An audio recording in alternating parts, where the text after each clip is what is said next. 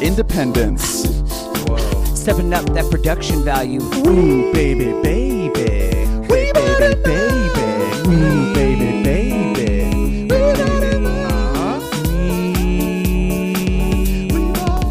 A pop culture popcorn podcast now. Hello. What's up? No fade or anything. Just straight cut. Welcome to We Bought a Mic, a pop culture podcast. We're going to be talking the latest and greatest in the world of sports, movies, TV, multimedia, conglomerate productions. Yep. I am Ernest Calderon. I am Hunter Mobley. A lot to talk about, but we don't have something to go super in depth on this week. No big review. So this is gonna be a 10-pack of chicken nuggets type of day.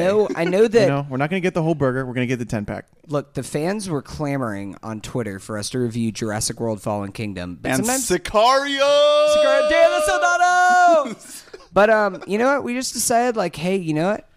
Instead of doing that, we're gonna not do that. Yeah, those movies. I And don't know if you guys know, gonna but those tease movies you. look like shit, and I don't want to see them. Hey, don't you dare talk shit about Sicario. I'm gonna. It looks like shit. It looks like they removed But anything that was good about the first one. have you seen the promotional material? There's a skeleton with both the Mexican and the American flag. That's draped on. Guns pointing in opposite direction. Symbolism. Yo, that's fucked. And then dude. I don't know if you guys have like zoomed in on the poster, but you got a Benicio in one eye. No. Of it, and then Josh Brolin in the other eye. Is it? So wait a minute. Either It's eye, it's action both eyes? scenes. Wait, Yeah. let's pause. Did you zoom in on the poster? I did, yeah. I saw printed out a poster at my house. I blew it up to take up my entire wall, so it's very Yeah. pixelated. Yeah, you're like, I bet there's something else going on here. Yeah. Yeah. I need to investigate. All right. Well, let's jump into the FIFA World Cup to start things off. I want to do like a formal check-in here because we're in the knockout stages and shit's lit, guys. It's lit. fucking crazy. This World Cup is nuts. Yeah. We have to catch up before we even get to knockout. Germany, defending Out. world champions, out Yeah. in group stage. Which does happen more than you would think. The defending champ. Yeah, it happened. I didn't realize it until they were talking while the games were happening. But it's happened like 4 times in the last 5 or 6 World Cups or something like that. So it's more often than not they can't advance through. But what's so surprising is that Germany opened as the second biggest favorite for the World Cup behind Brazil. So just the fact that they lost, couldn't even make it to knockout round is insane. That's a big one. That's a big boy. And then I don't know what happened in the in between, but this morning I caught the game. I don't know if you guys did. So in the in between, Colombia just barely made it into the round of 16 there by. I mean, they played really well, but they honestly lucked out because what happened was Poland beat Japan. And then they ended up facing off against Senegal. And Senegal played really well, almost better than Colombia. But due to a technicality, Colombia ended up... did they beat Senegal? I can't remember. Did they whether or tie? not they I can't remember whether or not they were or not, but I know that they had the tiebreaker because the same thing went for Mexico. Mexico almost didn't make it, despite having the first 2 games. Mexico looked like one of the best teams in the tournament. They got their ass handed to them in their most recent, in the last game of group stage. And if Korea didn't somehow find a way to beat Germany, then they would have gotten eliminated. Yeah. Go Korea. Our Korean brothers. And then Belgium and England faced off in a little bit of a game that meant absolutely nothing because both of them had already been guaranteed for that point. What's interesting, though, is that Belgium ended up winning up that game, but it kind of seems, if you look at the bracket itself, it almost seems like England got a better draw. England has to play Colombia. That's going to be crazy. Which is going to be intense, but then after that, they're going to play the winner of Sweden versus Switzerland, and then the winner of Russia and Croatia. So they have a pretty good draw to at least get to the finals. This could finally be their year. I hope so. Because obviously historically I don't know much about international soccer, but someone on SB Nation took the liberty of they did an analogy article comparing every World Cup team to college football teams. And that you would like that, Hunter. It really helped me a lot with understanding historical context. And they said that England is Notre Dame meaning Yeah. like every year it's like, why aren't you winning? Because by all means they should be. Hey, maybe it's England's year, dude. So I actually have it pulled up now, and Colombia did beat Senegal 1-0. I remember that now, and that was a nail-biting game. And then once we actually made it to the round of 16, we had France face off against Argentina, and that was insane. France went 4-2, knocking out Messi's team. 4-3. 4-3, Yeah, right? 4-3. It was Argentina very looked like high-scoring game. ass this tournament. No, yeah, I wanted to actually bring that Yeah. up is that this really was like, I mean, Argentina has struggled in the past to find a secondary scorer behind Messi, and this year it just seemed like nobody was really able to step into that role. Like, they have the talent there. They have Sergio Aguero. They have Angel Di Maria, but they just, like, can't put it together in a way that works with them. Because if you look at them on paper and their respective teams that they play with in club league, then you would think, wow, these guys should be one of the best teams in the world. And I don't know if it's just a matter of their coaching or what exactly it is that they just cannot get it figured out. Anubis just farted. Oh, The God. dog just farted really bad. I'm sorry. Hunter, I have no idea what you just said. It's so It doesn't matter. It's so bad. Well, okay, But- so we got to- basically Argentina is out and Portugal also out. So we have Ronaldo and Messi, the two biggest stars in the world, out from the World Cup. That's wild. Yeah. And it shows that it's hugely more than most sports. It's a team sport. You know, Dude, this fart. I know. Unbelievable. It's lingering, Oh. dude. This is No, we're keeping this in. This is good. Adds a character. So now that we are in the I think knock- it's bad enough that it's going through the mics. It's going up into the ceiling fan and just staying. Like it's lingering. This is like a scratch and sniff podcast. It adds. This is like a 4D experience. And Anubis is just looking so happy with himself. Yeah. He's Oh so my God. proud. All right, so now that we are actually in the knockout stages, though, Yeah. we have Well, Spain What- also out. yes, exactly. I was going to bring that up. Is that now? Today we had Spain playing Russia. Spain opened as huge favorites for this Yeah. game, as they should have been. And it was offensively, it was pretty stagnant for this game. I mean, Spain's goal was an own goal. Yep, from 12 Russia. minutes in. and then Russia's goal was a PK. Yeah, but that PK was bullshit, and I really think that the fucking home team, Russia, just paid off the ref. Listen, jury's out on whether or not Russia's whole team is I on call steroids.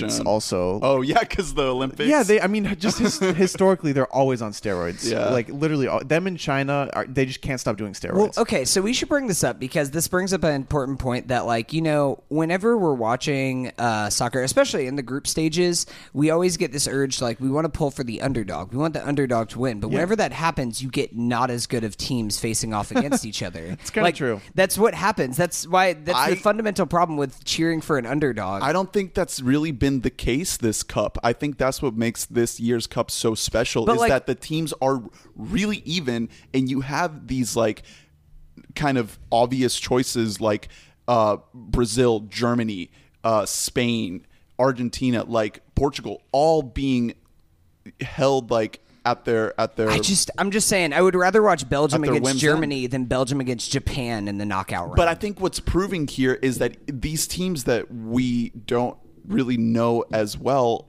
are playing really well this year. Like this cup, it's so surprising that we saw a team like Senegal like really pull through, or even Mexico is like proving to be one of the favorites, and you know they're like a B tier team, but this year they're like the one I want to see win. I mean, I'm still pulling for my home team for Colombia, but if I want anyone to win this whole thing, Mexico's up there. I mean, France, I think, is also a favorite. I think France did an amazing job. Their team is young.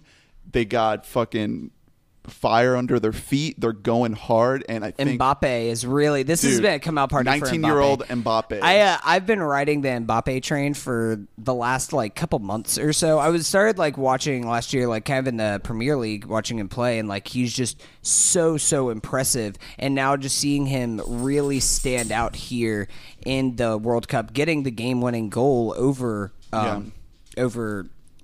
Tino is just like such a huge win for them. Even Belgium against Japan happening this week. That's tomorrow. Like that game is still going to be good. Like Belgium is a great team, but we've seen Japan play really well this cup. So it's what I'm trying to say here is that nothing is for certain, and you can't really say for sure that a certain team is going to win just because they have a certain history. What's sad about Belgium is that, like, you look at their squad and they really should be, like, if not a winner, they should at least be making like the final four. But they've been known to just have like a god awful coach. Like, just looking up and down their team, like they have Company, they have De Bruyne, they have Hazard, they have Lukaku, they have Dembele, they have all this talent that is just elite world-class level, but they just don't have the coaching to kind of stand up for it. And the other problem is, now that we're in knockout stages, is now we're having to deal with penalties, which we had earlier today. We had 2 games that went to penalties. Yeah. And in one of those games, I think the right team won. I think Croatia is a better team than Denmark, and they rightfully were able to pull it out. Huge game for Modric after he had a chance to make the winning PK with about 2 minutes left in extra time. He got that PK blocked, but then he was able to come back, compose himself, and hit the penalty to help them elevate themselves over Denmark. But then we had Denmark. Russia against Spain. They inched by over Spain just because they just couldn't get it together, and it's really sad that they couldn't. I mean, it was also frustrating watching Spain, though. Like, they seemed like they just lacked like the one guy up front who was going to be like, all right, get the ball Torres. to me. Where was Torres? Torres flamed. See, Is he out? Most of our old context for soccer was based on FIFA 2010 World Cup, in which Torres is incredible. Yeah. Literally, like the year after that, he just became bad. He was young and he just fell off. Shit. So Torres is gone. He's not even worth being on the national team, and they just didn't have. They're kind of old. I mean, Iniesta's a midfielder, Dude, but he looks old. Iniesta's really old. He's mad old. They just have a lot of really old dudes, and they just didn't. Russia was playing super defensive because Russia wanted this game to go to PKs. Because they paid off the ref. No, but basically the game was 1-1, and Russia was like, "That's perfect. We don't need to push anymore because 1-1 is fine." Going to PKs is like, if that's a 50-50, Russia is so happy with a 50-50 chance of winning. So they just pulled everyone back on defense, and Spain had so much trouble getting around. If someone took a shot, there were like 4 sets of feet in front of that shot. And it was really frustrating to watch. PKs suck, man, because you have 122 hours worth of play being decided by one dude fucking up. Yeah, it sucks, man. It does suck, but I mean, we talked about before the tournament started that Spain fired their manager 3 days before the tournament started. And like, whenever it comes down, because another thing that you have to like keep in mind whenever, especially you're making late game substitutions, is you have to think as a manager, okay, I'm making these substitutions for right now what'll help the team, but also I need people who are out there who are great penalty takers, because this has a really good chance of going to penalties. So you need, I know Croatia specifically put a guy out there who hadn't played all tournament. They put him out there because he's a great penalty taker. And what did he do? He made a penalty kick. And now they're on to the next game. round. Yeah, and that's kind of, you have to be thinking multiple steps ahead as a manager. And whenever you're just kind of thrust into the role right before the tournament begins and you don't really get time to develop with these players, then that's kind of one of the downsides you're going to have.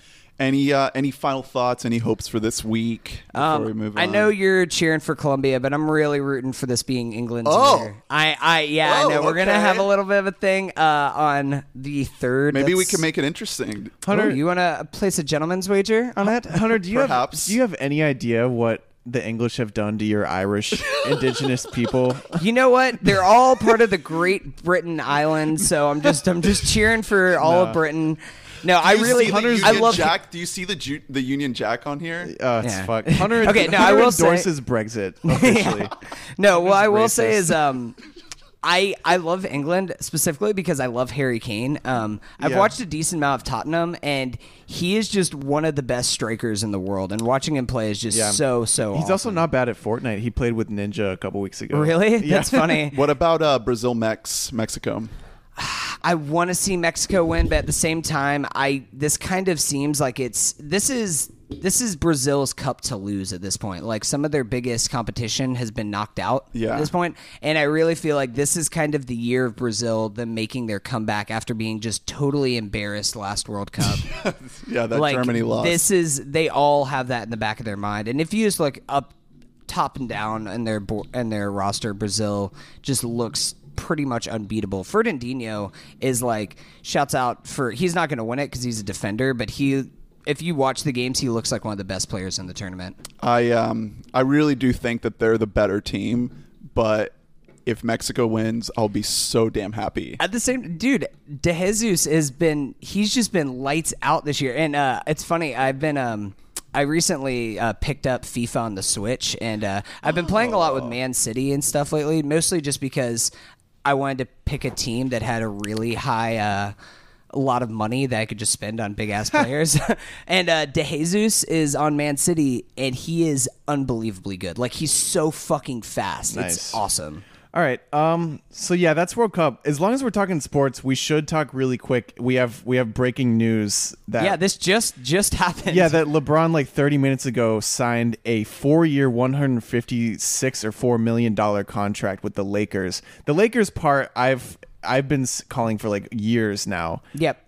Just because of LeBronology, Brian Windhorst, and all that shit. Everyone knows that he wants to be Hollywood. He wants to be a legend, and he wants to be in movies and TV. How long was he in Cleveland for? He went back. He started in Cleveland for like 6 or 7 years. Yeah, but this latest stint, left Miami, came back. 2 years. 4 years. I think it was 4 years, because they played the Warriors 4 straight years. Every year that he was in Cleveland, yeah, they played against the and Warriors. they won 1, and the Warriors got 3. And this last loss was just embarrassing. I think that once J.R. Smith absolutely choked in Game 1, after LeBron got like 50-something points, this idiot on LeBron's team, J.R., he grabs a rebound with 2 seconds left, and he runs like the wrong way.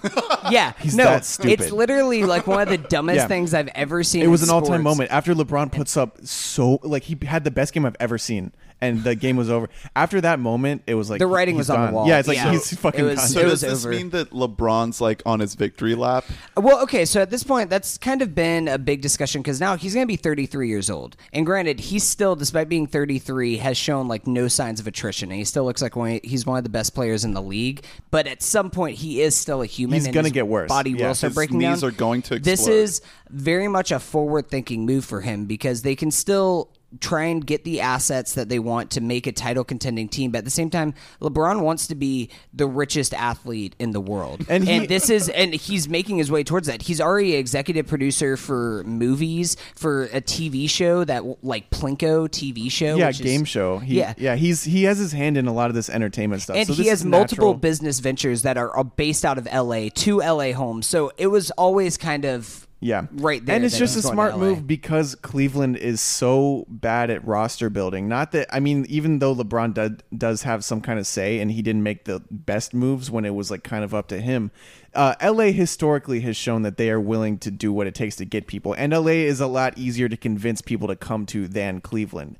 LA is a better city. Do you guys think that LeBron has enough like pull and agency that this was his plan all along? Well, it's especially the rumors really started up last summer was when all this happened because his contract went to this year, and last summer everybody was kind of talking about the rumblings were kind of starting to come up with Insider and the NBA saying like, hey, LeBron's like looking around at LA. That time he had just bought a second house in LA.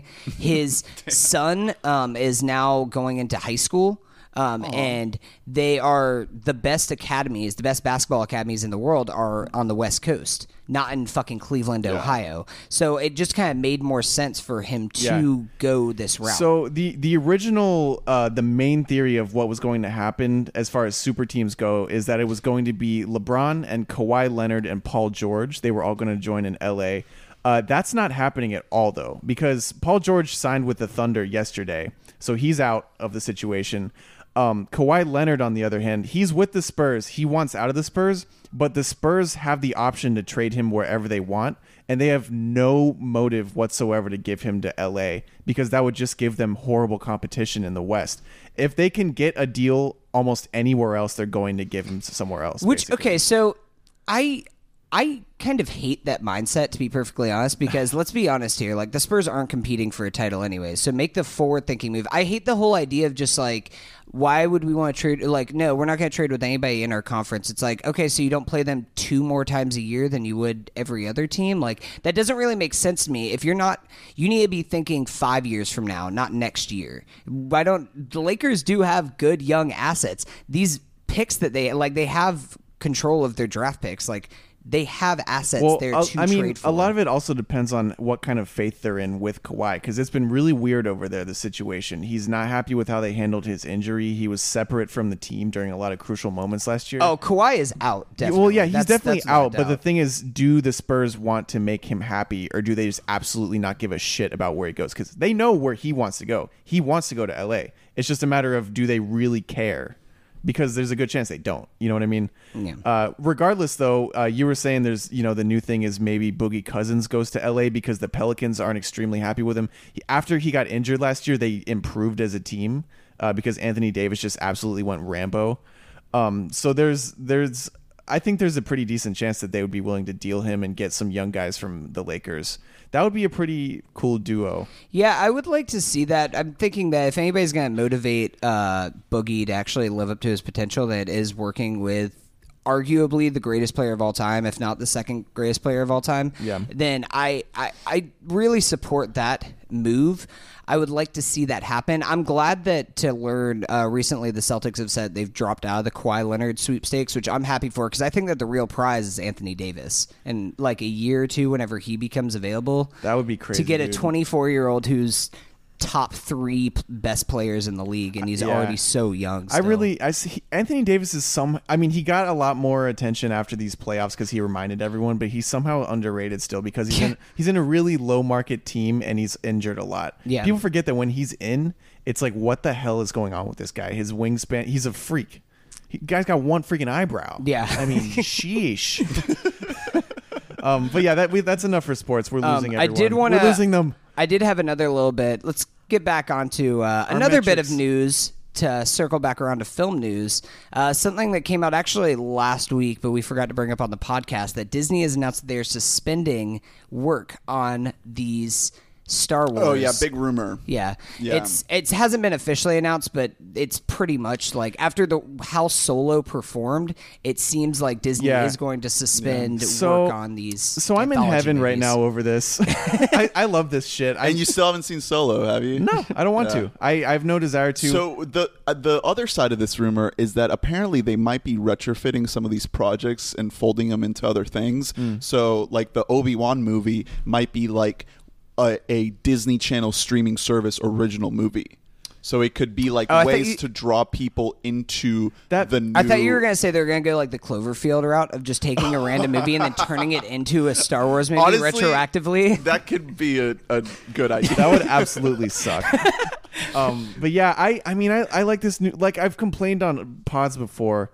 I like Rian Johnson and I like The Last Jedi a lot as a Star Wars movie. It's one of my top 3 Star Wars movies overall. But like I always say, I would rather have these dudes doing something else. That's just me. Well, I mean, this is talking specifically about like the movies like Solo and Rogue One and Obi-Wan. Not so much like they're still going to go on with the Rian Johnson trilogy, anything, and presumably the Benioff and Weiss. Yeah, if anything, the Rian Johnson movies are now being fast-tracked so that we get his first one in 2020. Yeah. So in 2019 we get episode 9, and 2020 we get that first movie. Yeah, that's still definitely going to happen because he proved that he's good. Like, there are people who are mad. Are you guys super into this Twitter? Can we talk about this? Yeah, we should. Do you know about this? Yeah, Okay, so if anyone anyone out there doesn't know, apparently this is not a joke, which I thought it was at first. There's a movement to remake The Last Jedi. Yeah, and the semantics of this movement are the funniest thing I've ever seen. It's a Twitter account. They're trying to start like a grassroots campaign. Well, they built a site too. Yeah, they have a website, and they have, apparently it's a company. Like, it has like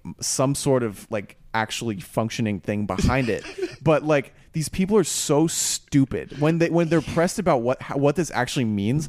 Basically, it means they're trying to convince Disney to scrap a movie that made like hundreds of millions of dollars, pretend it didn't exist, and remake it. Yeah, assumingly casting people that look similar to like John Boyega. They're not going to get funding to cast like these actual people. So they want mainly they just want Luke Skywalker to be like fighting people. Exactly. And to be like badass. Yeah, they didn't like that their favorite boy growing up is now like a mean old man. It's the most man-child.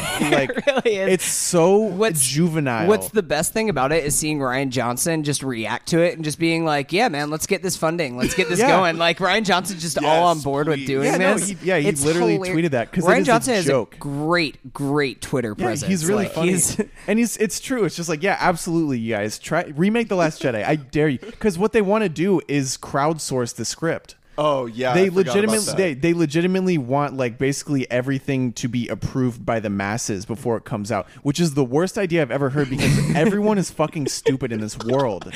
Everyone is dumb.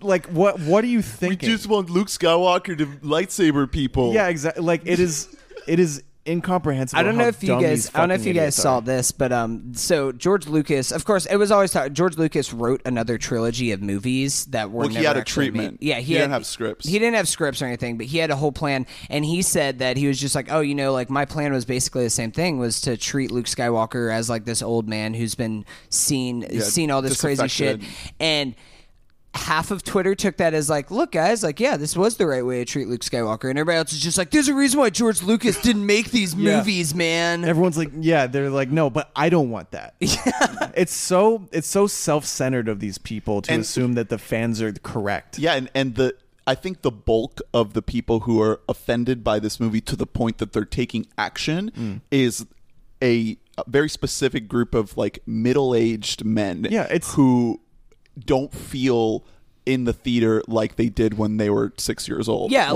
watching they're the movie. people who ask their mommy and daddy to take them to the theater every like, week to go see Star Wars, the first one in theaters. And also, they're it's transported. I mean, speaking to the fact that they're men, there is definitely a lot of like anti-diversity stuff going on. Like I've seen a lot of that shit. So the girl that plays Rose, the Asian girl, she deleted her social media. she got 'cause driven off of because she was getting shit Instagram on and harassed. I don't understand that from a perspective of like, I think that her and John Boyega's plot line was probably the worst part of that movie, but to go on social media and blame the character, they blame should the actress. yeah, to blame that, Not even the it's- character. exactly. Yeah, that's what I meant. But like, she didn't write that shit, and she was fine. She didn't do anything wrong. If anything, she was like the representation of like a Star Wars Yeah, fan, but they which just- is so ironic. Like her character is supposed to be like the fan in the yeah. movie, like fangirling about being in a Star Wars movie. And also, don't even get these guys started on the fact that there's a leading lady with purple hair up in space. They can't even comprehend that. There's a talking fucking bear human creature in this universe, A slug monster. and a lady with purple hair just boggles their minds. It is the most. It's so. I think it's It's like 4chan shit. There's a larger conversation to be had about the actual like almost disease that fandom is becoming at this point. Like really the is. toxicity of these people being like, no, I'm the right kind of fan because I know what Star Wars means to me. Yeah. So I know better than the people making the movie. Yeah, it's the same type of people who conflate knowing a lot about a movie with like understanding a movie's purpose. You know, it's the people who know all the trivia about Star Wars but have no idea what it's actually about. You know, Yeah. it's very toxic. surface level. It absolutely sucks. These people are so. I love this Twitter account because they just get roasted 24/7 and they just keep trying.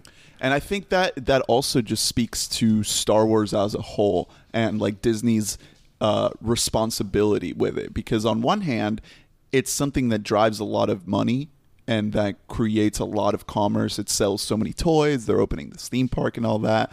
But on the other hand, you have these people that like are so offended by inconsequential things. Like these are ultimately just movies. Yeah. And they're like, they're being so hateful and like like toxic online to And the point of Disney- like ruining lives almost. Yeah, Disney had no idea what they were getting into because I mean they thought with Marvel, like Marvel was a big property, but it doesn't have nearly the amount of widespread fandom as fucking like Star Wars does. Star Wars is just like spans across ages, across generations of fans. Where Marvel, I mean, there were like the classic, like the Spider-Man movies, and like we had like a little bit of the old school movies and There's stuff so like many that. But for the different most part, characters and stories. yeah, for the most part, yeah, exactly.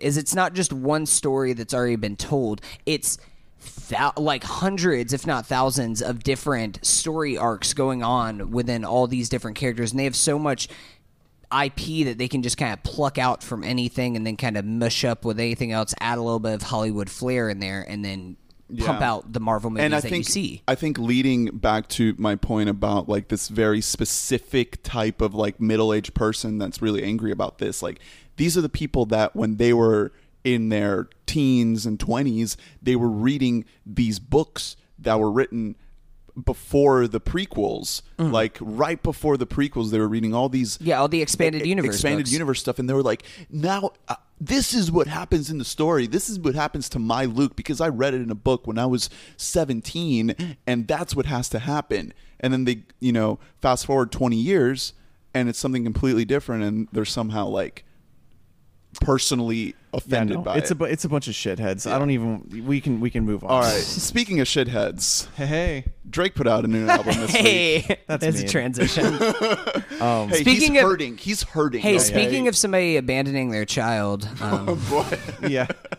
So this fucking album is an hour and a half long, 25 songs, which I did my best to listen through. I think I did give it one full listen, but of these 25 songs, I can probably just pick out around 5 or so that I would actually like really get into. This album is kind of perplexing to me. It's a flex. It's almost like a flex to Pusha T. I mean, it definitely is. It was probably rushed because of the whole situation. There are a lot of lyrics that are directly responsive to the Pusha T thing. He has a song called March 14th, which is the day that his son was born, and he talks about how he isn't hiding the son. It's just not in the spotlight or whatever. Okay. That's all fine and good. Okay. Whatever. So I don't know if you guys saw. Apparently, this was put out by Drake's people, which I think the story is completely bullshit. That apparently Drake wrote a diss retaliation track for Pusha T, but he decided not to scrap it because it was too hard that neither Drake nor Pusha T could ever come back from that. I was like, no. What I heard, someone who is a decent source said on a hip hop radio show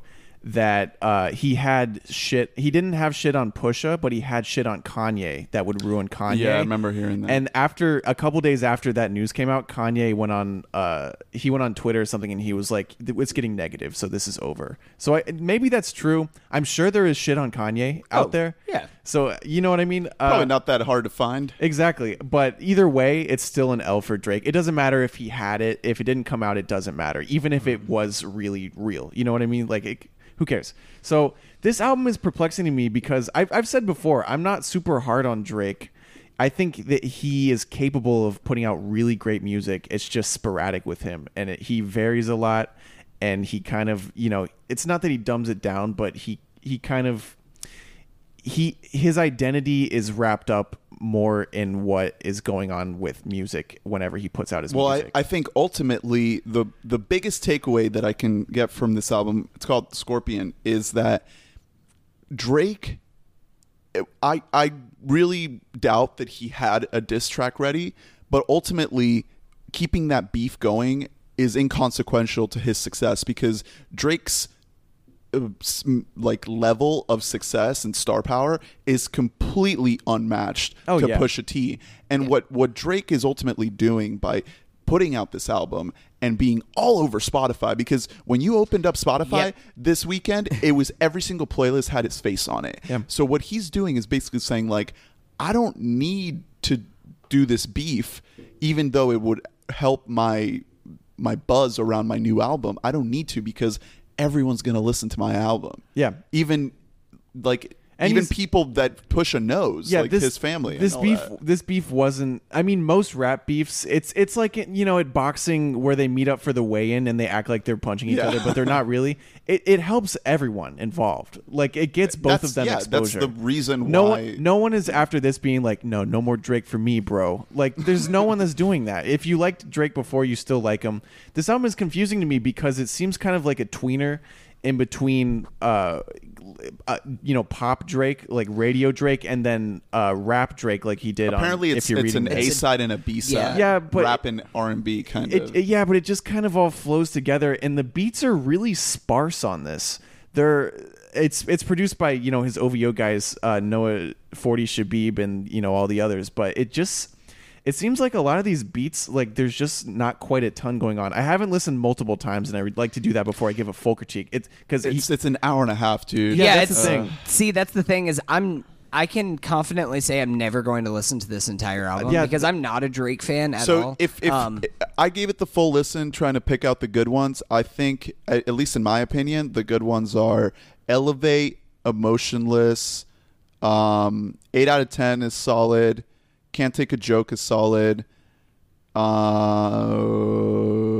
Nice for What. Yeah, okay. That's one of the good I was gonna ones. say the single "Nice for What." I actually really like that song. I think that song's great. After Dark. God's Plan is very Drake, and it's fine, and I don't really care about it. I think I'm Upset is horrendous. Do you see the video? No. It's so weird. Okay, it's so like Degrassi. I've weird. unfortunately I work at a bowling alley, a local bowling alley, and I have a bunch of normies that come in there and they're like, "Can you play that new Drake song? I'm upset."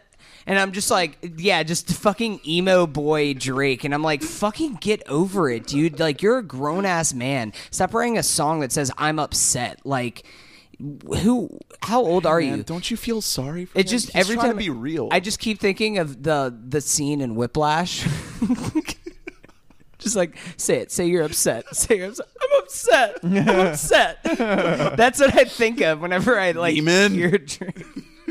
Like, but that's his whole aesthetic, and I just wish that he would grow out of that. Like, I don't know why he has several personas. You know, some that work better than others. Yes, and like I just don't know what he's trying to go for in his career. I know his career is vastly successful, but it seems very like it just seems so sporadic and so all over the place. Like last year we had More Life, which was essentially a playlist more than it was an album. That's what he called it. Yeah, it's not an album. I mean, it's not cohesive in any way, shape, or form. And this, Then before that was Views, which, I mean, Hotline Bling was good, but what other song on there? Yeah, I mean, the rest of it's just all blends together in this dreamlike melody, and I don't mean that in a positive connotation. It's just, that's just the way I feel. I'm like, why are you going to put out... I would rather see Drake, of all artists, put out a 7-song Kanye-style album than anybody else. I don't need an hour and a half of Drake in my life. Trim it down to 7 fucking bangers and give me that. Yeah. Okay, well, that's that. Let's move on to Gorillaz' new album, The Now Now. This was a surprise release. Well, they announced Surprise, it, but it was like lead up. Yeah, but it was just they released an album last year in Humans, which was a long ass album, way too long of an album. So I think this album is probably the least ambitious record Damon has ever put out. But it's a good album. I really am digging this. It's a nice ass listen. It's groovy, dancey, quiet and good moments, but by far he is not trying to do anything huge with this. It's so straightforward, not really trying to go big. I think that was a big problem with Humans, that it seemed like it was reaching for something that it kind of lost its point somewhere and along it was the kind way. of like the lead up to Everything Now, the Arcade Fire album that came out last year, where it had this huge marketing campaign, and you're like, this album's gonna be amazing. And how it we comes heard out, that and it's- Damon was telling people to think about a post election Trump apocalyptic dance party, and that album doesn't sound like that at all. And okay, so I have a little bit of a take for Humans, and especially this album is, I think that both of them are fine to good. Like, I feel like, though, that I would enjoy both of them if they weren't titled Gorillaz, which might just be my own fault. If he came up with a different Yeah, thing. I would rather him just have his own persona, because if you compare the Now to, like, fucking Demon Days, they sound 1,000% different. Like, on the Now, pretty much all of the hip-hop influence that went to Gorillaz is non-existent, except for the song Hollywood that just has Snoop Dogg in it. Aside from that, the rest of this is just, I mean, it's not bad, but it's like just groovy, dancey. It's not meant to have any kind of a hip-hop influence in it at all, which Gorillaz was always kind of known for, fusing of the genres. Yeah. I don't think they're ever going to put out an album like Plastic Beach. I'd be happy if they did. It'd be amazing. I don't think that they'll release another Plastic Beach, but I do think they could do something, not to the quality of Demon Days, but something that has that same kind of influence of different sounds and different genres. Ambition. Yeah, exactly. Have you guys ever heard Feel Good Inc. before? Yeah, dude. I'm just kidding. No. What is that? Wait, what?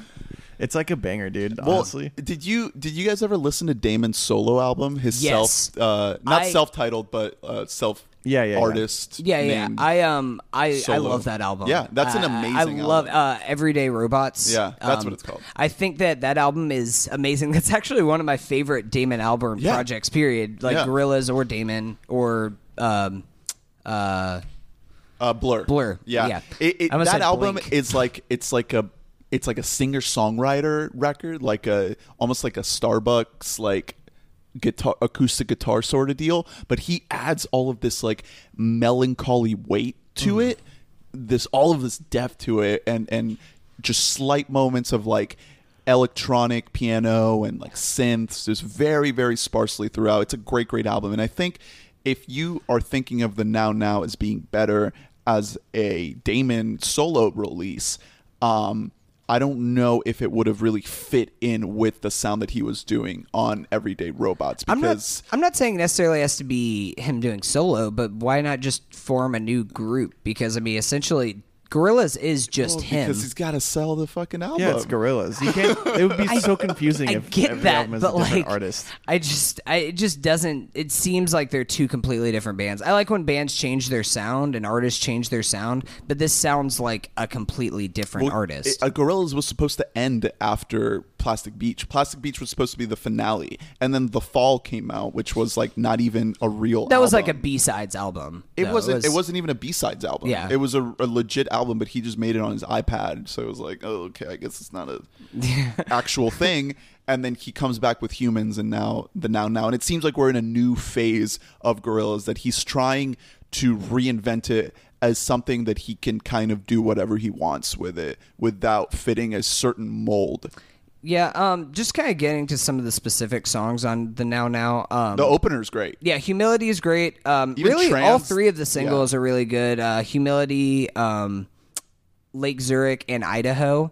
Idaho I really like too. Idaho's kind of a good fusion of kind of this dreamy sound that Damon elicits on some of the tracks on the album, but also still kind of is a little bit of punchiness and a little bit of catchiness to it. Same with Kansas. Yeah, Kansas as well. I like the closing track. Actually, the first time I listened to it, I didn't really like That's a it, good track. but it's kind of growing on me. It's very like moody and kind of spacious for a final track on the album. It's not very much meant to be like the classic punchy Gorillaz sound that you're used to, but it's a nice send off for the album, and just kind of makes me excited. I would rather him continue to produce albums that are like this nice 40-minute 12-song length than him trying to do something like Humans. I appreciate some of the ambition on Humans, but It didn't really come together. half of that album is 100% skippable, and then like another quarter of that is just like, I could take it or leave it. All right, you guys, you got any final thoughts on that? No. Let's get into the next one. Yeah, so Teyana Taylor put out an album. This is another Kanye West produced album. This one is 8 songs for some reason, not 7. But yeah, this is the 5th of his. It's from the same Wyoming sessions as all the other ones. Teyana Taylor's had an interesting career. She's collaborated with Kanye for a long time. Before she met Kanye, she was a Pharrell Williams prodigy, like a long time ago. And he kind of lent her. That's kind of offensive to say. he sent her over to Kanye for the My Beautiful Dark Twisted Fantasy sessions, and she does a lot of vocals on that album. Mostly kind of background. She's never in the spotlight of the album, and it's not like anyone. Her name is not on the tracks that she's in, because that album is full of like a million collaborations. There are hardly any names actually credited.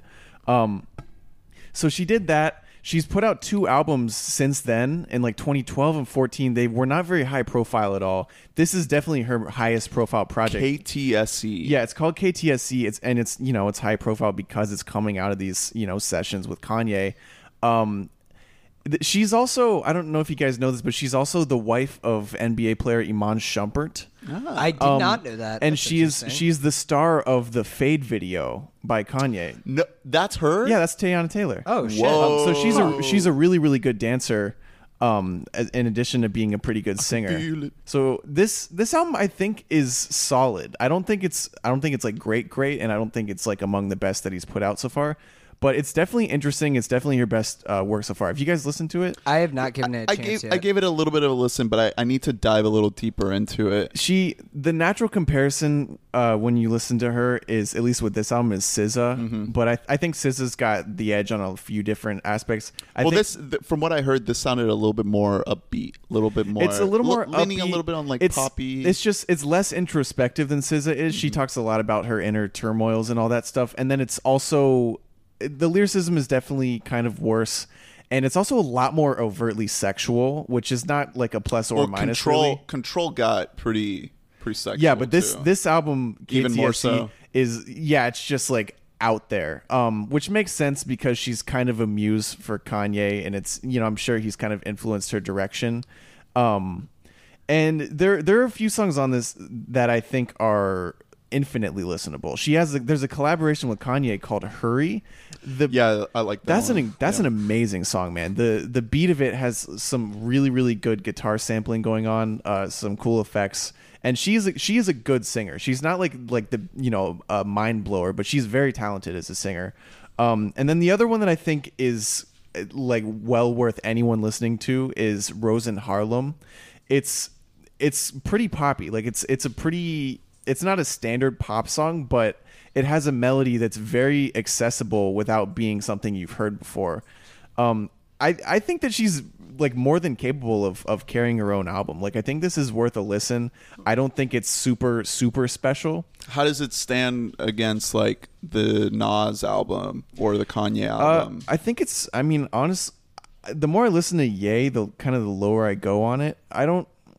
Personally, I would put it around the level of Nas and Ye, where like it's worth listening to, and there's a lot of interesting stuff going on, but there's also some throwaway tracks. Yeah, the thing with these albums is throwaway tracks mean a lot more when there's only 8 or 7 songs. Yeah, these are 20, 22 minute albums. That's the issue, is you can't have throwaway tracks if you already threw away all the tracks. Like that's why Daytona is so special to me, because it's exactly what this thing should be. You know, I think Daytona is like the true special album that come out of these sessions. Kitsy Ghost is probably up there too. A lot of people are really into Kitsy Ghost. I think Daytona is kind of transcendent. I think If You Know is my favorite song of the year so far. I don't know why. It's an awesome track. I don't know exactly what it is, but I listen to the song like every day, maybe. And you're twice excited a day. to I love it. It never gets old. It's because of I know why. It's got an incredible beat and a non-traditional structure where the beat kicks in about a minute into the song, and I'm always waiting. So where would you put KTSE ranked with the other Wyoming sessions? It's bottom 3 for sure. I probably have it right over Kanye. I probably have it around 4th, something like that. But I mean, it depends on what you like, because this is such a different style from any of the others. This is not a rap album. It's so different. Okay. There's definitely some interesting ideas going on here, and I think that her future could be interesting. This isn't the most special project, but I like it. Well, and now that we're on the subject, Kanye is talking about putting out an album every single day, every single week for the next year. Okay, first of all, he shouldn't do that. Those are going to dip in quality. So he didn't put one out this Friday. Yeah. Because this one, Tiana Taylor came out last Friday. Yeah, I hope he doesn't do that. But the other rumor is that he, and I think it's beyond a rumor at this point, that he's putting out an album with Chance. Yeah. That is beyond a rumor. Chance has actually said that he was in Wyoming. Yeah, he said that he did a 7-track with Kanye, and that he is working right now on an album with Childish Gambino. Yeah, but he has to work around album. Donald But you got to work around crazy schedule. Donald Glover kind of has an insane schedule. Yeah, but I mean, give me more Chance the Rapper. Like, honestly, dude, I just full think Kanye produced though. That sounds. I would insane. love that. Yeah, I would absolutely. I mean, love as that. long as they still kind of keep, like, I don't want it to just be Chance. I still want the Social Experiment to be part of it, because the Social Experiment is such a big part of what makes Chance who he is. But they didn't have anything to do with Ultralight Beam, and that's a fucking amazing song that Chance just runs away with. Oh, I mean, yeah, that's true. Of course, I'm gonna be excited for anything that Chance does. I think that he is at the pinnacle, or he's just like riding this wave. And he's been quiet since for Coloring like Book. The better part of a year. Yeah. I mean, he's just been unless some you're into features, but that's about it. Unless you're into that DJ Khaled album. I just kind of hope he doesn't flame out. I re-listened to Acid Rap the other day, and lyrically, I don't expect him to ever even get close to that, because that is one of the best lyrical albums of all time, in that it has the rhyme scheme of like the most complex rappers, like an Eminem or like a someone like Immortal Technique, where like their entire thing is that they have rhyme schemes for days. Except it's not like those artists, because those artists, you can tell, are just like sweating the lyrics. he just throws off these rhymes like it's nothing in Acid Rap. That's why that album's so special to me, because it has this, the wordplay, dude. Yeah, because it has this flippancy to it, but the complexity at the same time is the most interesting dichotomy to me. Coloring Book is still, I really, really like that album. But he was trying to do something consciously different and specific, as a specific deviation from like 10 Day and Acid Rap. Like that was a conscious move on his part to move away from that. Because it wasn't a tape anymore. Like the beats in Acid Rap are incredible, but they are for the most part just heavily based on hip hop from the 90s. Yeah. So, I mean, they're very much like kind of, I mean, it's pre like SoundCloud rapper style, but I mean, they're not the most complex beats in the world or anything. No, like they're literally just taking beats Coloring from the 90s Book, and changing like, them a little bit. I always say it, but like Coloring Book, every time I listen to the album, I feel like I'm like going to church. Like that is like it's like a gospel type experience, like listening to Coloring Book, and I think that's what Chance was going for when Gospel making that hop? album. Gospel hop. Okay. Well, Coined it. let's move on to what we've been watching with Mission Impossible 3. Hey, and I will say, I know you've been on this journey alone, Ernest, but don't worry. Actually, Lee's been watching. She saw all of them. Well, she couldn't do 2. She couldn't. We watched the first 2 minutes. Too many doves. Ernest, if you're not on this podcast, you're not canon to real life. Yeah. I don't even know who Lee is. Like we need, you're watching Bruce these Lee? alone. Have we even talked about Bruce Lee on this podcast? Yeah, if you're I not don't on know. mic, you're alone. Well, she watched Mission Impossible 3 with me, and she didn't tap out at any point. Actually, no, she missed the last like 20 minutes. She fell asleep. But That's like the biggest part of the movie. but I want to have her on this pod, because if I get her to watch all of them leading up to Fallout, and then we see Fallout together, then she can give a very significant counter to my take on these movies, because I'm all in on this, and her take is like way more objective than mine. Like I am watching all of them leading up to Fallout like it's fucking Christmas or some shit, and they're all essentially the same movie. Although I am noticing, now that I'm watching them all kind of in succession, that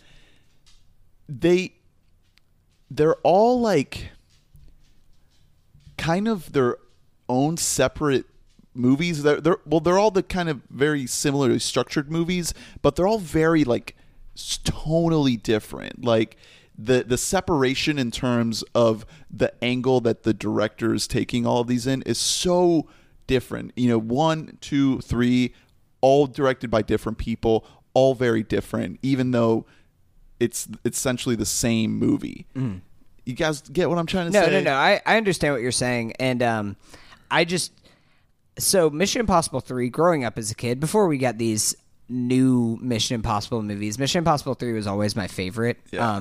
JJ's directorial movie debut. Like, this is the first movie he ever made.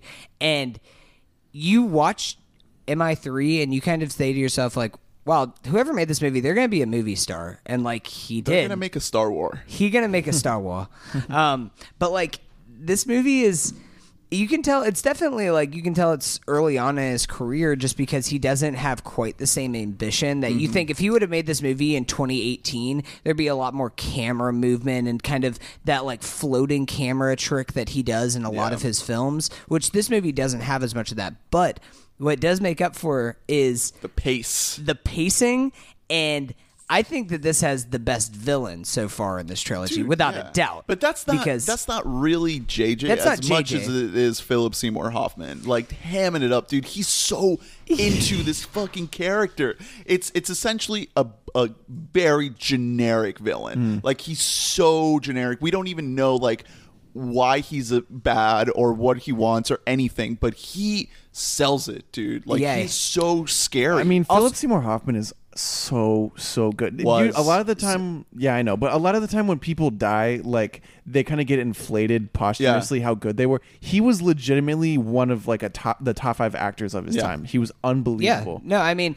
and one thing that I think is really cool about MI3 is that it opens in what's essentially the climax of the movie. Is we get this very, very emotional crux of a scene is the opening scene of the movie, and then the rest of it's kind of a flashback catching us up to that point. Yeah. Which is really, really cool. I mean, of course, it's not the first movie to ever do that, but it's a good twist from what we've seen so far in these series of Mission Impossible movies that we're just kind of dropped right in there. We don't know who this woman is. We don't know who these characters are, what it is what is this rabbit's foot. And the best thing about that is throughout the entire movie, you never learn what the rabbit's foot is. It's unimportant. Yeah, and it's just a MacGuffin. That's what's explained at the end of the movie is like Tom Cruise kind of says something just like, so like, what is the rabbit's foot? And he's just like, well, are you sign on to complete the mission, stick around and we'll tell you. And he's just like, nope, never mind, and walks away. And it's just like, I'm gonna go celebrate my honeymoon, and then walks away. And it's like, that's the best way for this movie to end, though, is that these movies don't take themselves seriously in any way, shape, or form. They're just good fun. And this movie is so much fun. The scene of them on the bridge where they have Philip Seymour Hoffman captured and then they break him out. The scene in Shanghai. Like, there's so many great set pieces in this film. Yeah. And JJ shoots mainly in close-ups on this one. He, like you said earlier, he's not doing any crazy camera tricks. And overall, like, you know, you're not getting the big stunt that these movies have known themselves for. I mean, and 2, you have Tom Cruise like hanging off the side of a cliff, like he's just kind of showing off at that point. But in this movie, there's no instance where he's really doing that. It's a very straightforward, emotional story about him trying to save his wife. Like, that's really it. He just wants to save her life.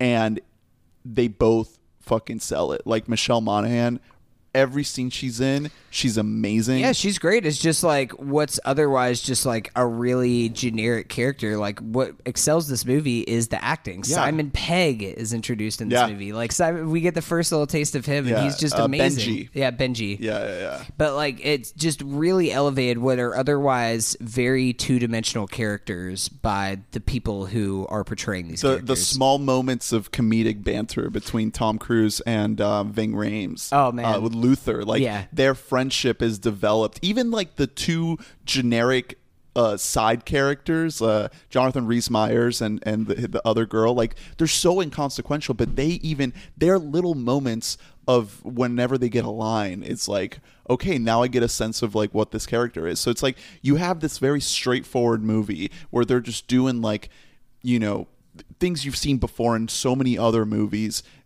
things you've seen before in the past 2 Mission Impossible movies. But in this one, it's like, it's so fast paced and there's no time lost. There's no filler. It's all 100% speed that you're completely entertained from start to finish. Yep. It's a great movie. Yeah. I mean, it's like a strong 7. You know, I'm not going to pretend that it's like a masterpiece. Well, you say it's a great what movie. The hell? I was going to say, I think that it is. It's a great movie, and like that it is. I would say it's a great action movie. Yeah. It's not like a great film, but like as far as just fun goes, like this movie doesn't. Like, we can't pretend that it's like a piece of art or anything like that. No. But that's exactly what you've both been doing for the past 10 minutes. No, I'm saying like I think it's a great action movie. As far as like modern action movies go, I'm talking like 2000 to present. Like I do think that MI3 is I think it's great. I think it does its job really, really good. And I still haven't seen Rogue Nation, so I can't specifically speak on MI5. Yeah, I know. I'm on the catch up now. No, I thought you keep flipping them. I thought you said you didn't watch Ghost Protocol. I've seen 4. That's Ghost okay. Protocol. Okay, So I you haven't seen keep- 5. You keep saying one or the other. I don't know. They just have weird titles and 2-word things that shouldn't go together. I will say, MI3 has some cringy moments, as I think you should in a Mission Impossible movie. I think so far there's a lot of like hammy dialogue. There's one moment where Tom Cruise like scales up a wall and he like lays on top of the wall and he turns to the camera and he's like, Humpty Dumpty sat on a wall. Oh my fucking god! I love that scene. Are you just because of kidding me? how stupid it was.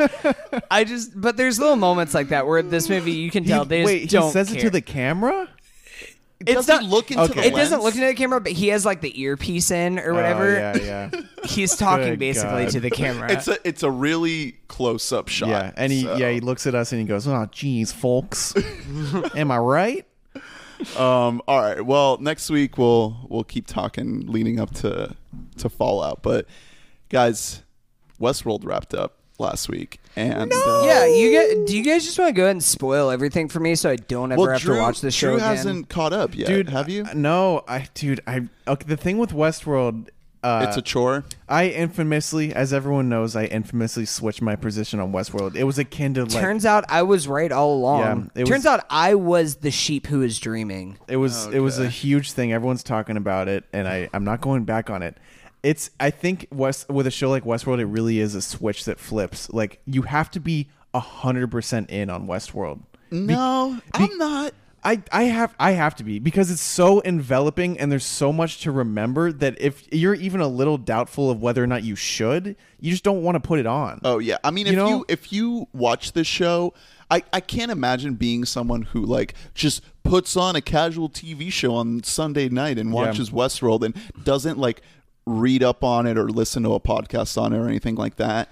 I don't imagine there being a person like that enjoys the show and understands it. Not even from a casual perspective though, just from a perspective like I watch TV, like I really watch it, and it's just the fact that there's now a seed in my mind of like there's a good chance I'm going to put this on, it's going to take up a lot of mental energy and I'm not going to enjoy it. It's going to take up it's a not lot of worth it to time you. too. Yeah. Like that's it's really a show you got to be all in on, because I was thinking about watching it and then I was like, no, and then I rewatched Arrival this week instead. yeah, and that's a better nice. choice. That's a better use of your time. Like Yeah, it really that's, was. That's the point where I got to like early, like the first little bit. I kind of chugged through it to get up to like see episode 5, and at that point I was like, this show isn't fun anymore for me. This show is a chore, and like I'm not saying every show needs to be fun. Like I watch plenty of other TV shows aren't just like stupid dumb fun, that if they're actually mentally engaging and there's something that I feel like I'm immersed in the world, or whether I'm with the characters,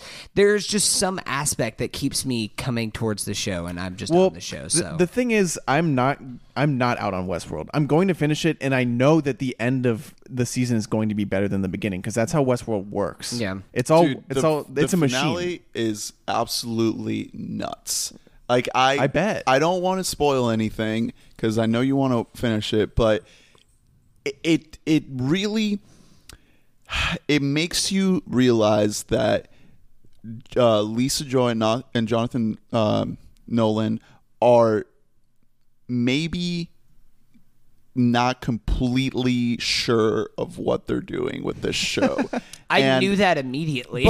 but like you really get the sense in this last episode that they're like trying to shift gears in a really, really dramatic way, to the point that like season 3, I'm almost like really kind of excited and curious as to what's going to happen in season 3, because it could really, there's so many different ways that they can go now with what happens in this finale. But overall, I think that the finale, it's a 90-minute episode, and it introduces so many ideas and crazy concepts that I really just marvel at this at the ambition of this show. It doesn't really work as well as they want it to, but the reason why I'm still in is because there's no other show on TV that's doing this crazy weird shit, that's operating at this level with this budget and tackling these like really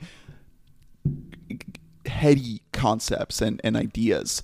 It sucks that it's not a better show, but you know, it's just the nature of TV. You know, you can't expect every show to be fucking perfect. Like they're making something that is highly ambitious, and they're falling short, but at least they're like trying to do something different. I did want to ask you this, since you have finished the season. Drew, I don't know how much you've seen of this season of the latter half. You still have 8, 9, and 10, right? Yes. Okay. So there is, like, of course, we all know Westworld attempts to tackle all these different high concept things, whether it's AI or just kind of what it means to be human, all these like very vast, intricate concepts. Does it ever actually dive in any kind of a significant way, or does it keep things surface level? Because that's one of the things that drove me insane, was that it tries to make an attempt at like being 20 different shows, but it's very surface level on everything. Well, I really think that has been a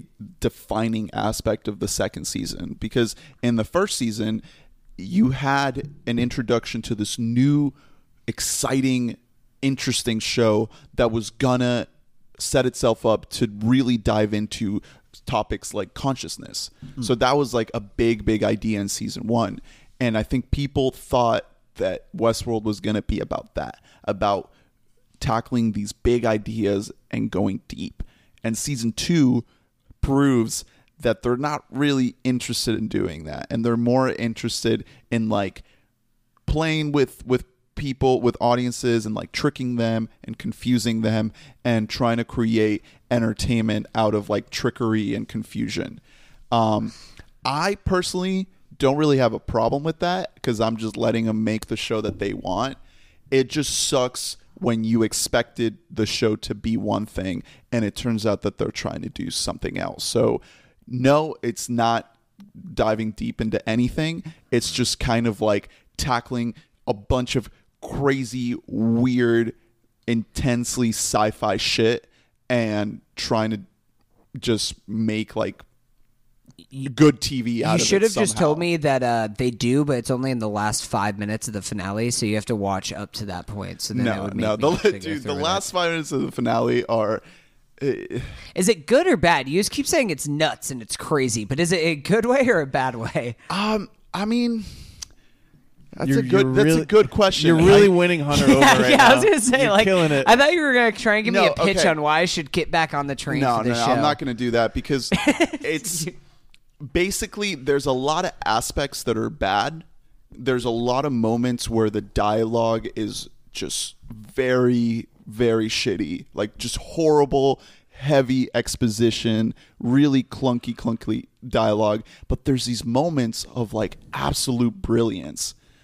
Just these moments where the show just really gets to you in whether it's an emotional moment that works, or a really striking visual image, or a really inventive way to bring a point across about a really sci-fi heavy concept. Like I there's think moments where the show really shines. I think the best example of exactly what you're saying is the episode that keeps on cutting in between the flashbacks to old Mr. Delos, the robot, that's a great in the episode. cube room, and then but then it keeps on cutting over to Dolores doing some boring shit. Mm-hmm. Yeah, and it's like they just don't know what they have. They don't know what is the best part. That's my problem with the entire show, is that I would never say that Westworld is completely bad in all aspects. I do think that there are moments of true brilliance, but it's just such a polarizing show from multiple perspectives, where they have the most interesting things and then you just don't care about this other thing, but they're giving equal weight to both of these things. And it seems like you are kind of agreeing with what my thought was, that they don't know what they were doing. Like, that sounds about right. That they just don't know how to handle running the show. And it's crazy because this is such an expensive show to make that it seems like HBO might be dipping their hand into the production a little bit and taking a lot of the critical feedback, and maybe the ratings dipped a little bit, and they might have a say in the direction of the show. And maybe it's not just Joy and Nolan not knowing what to do, but maybe just having like a top-down mandate from HBO to kind of like maybe rework things. that's for the best, to be honest. Like that's not always it's usually To not scale back. It's usually not what you want to see, because of course I would never be somebody who wants to take away power from the creator, but like sometimes if it makes for a better show, then it makes for a better show. Yeah, I just, again, I'll reiterate, like there's no other show on TV like this.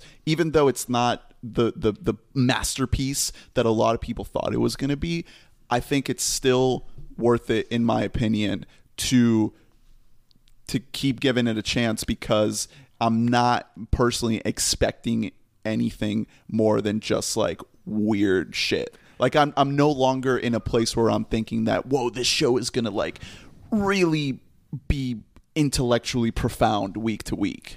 Yeah, I'm not out on Westworld, even though I have like an impulse to be, for that reason. I think that there's still, it's like, this happens in music a lot of the time. There will be a song where they just don't realize that the verses are bad and the chorus is like incredible, and it's like just work it around the chorus, make it. It's really a similar problem, and even in the context of an album, there will be like one certain sound that they have for 3 songs, and it's like that's the best sound, and then the rest of the album is just something totally different. Yeah.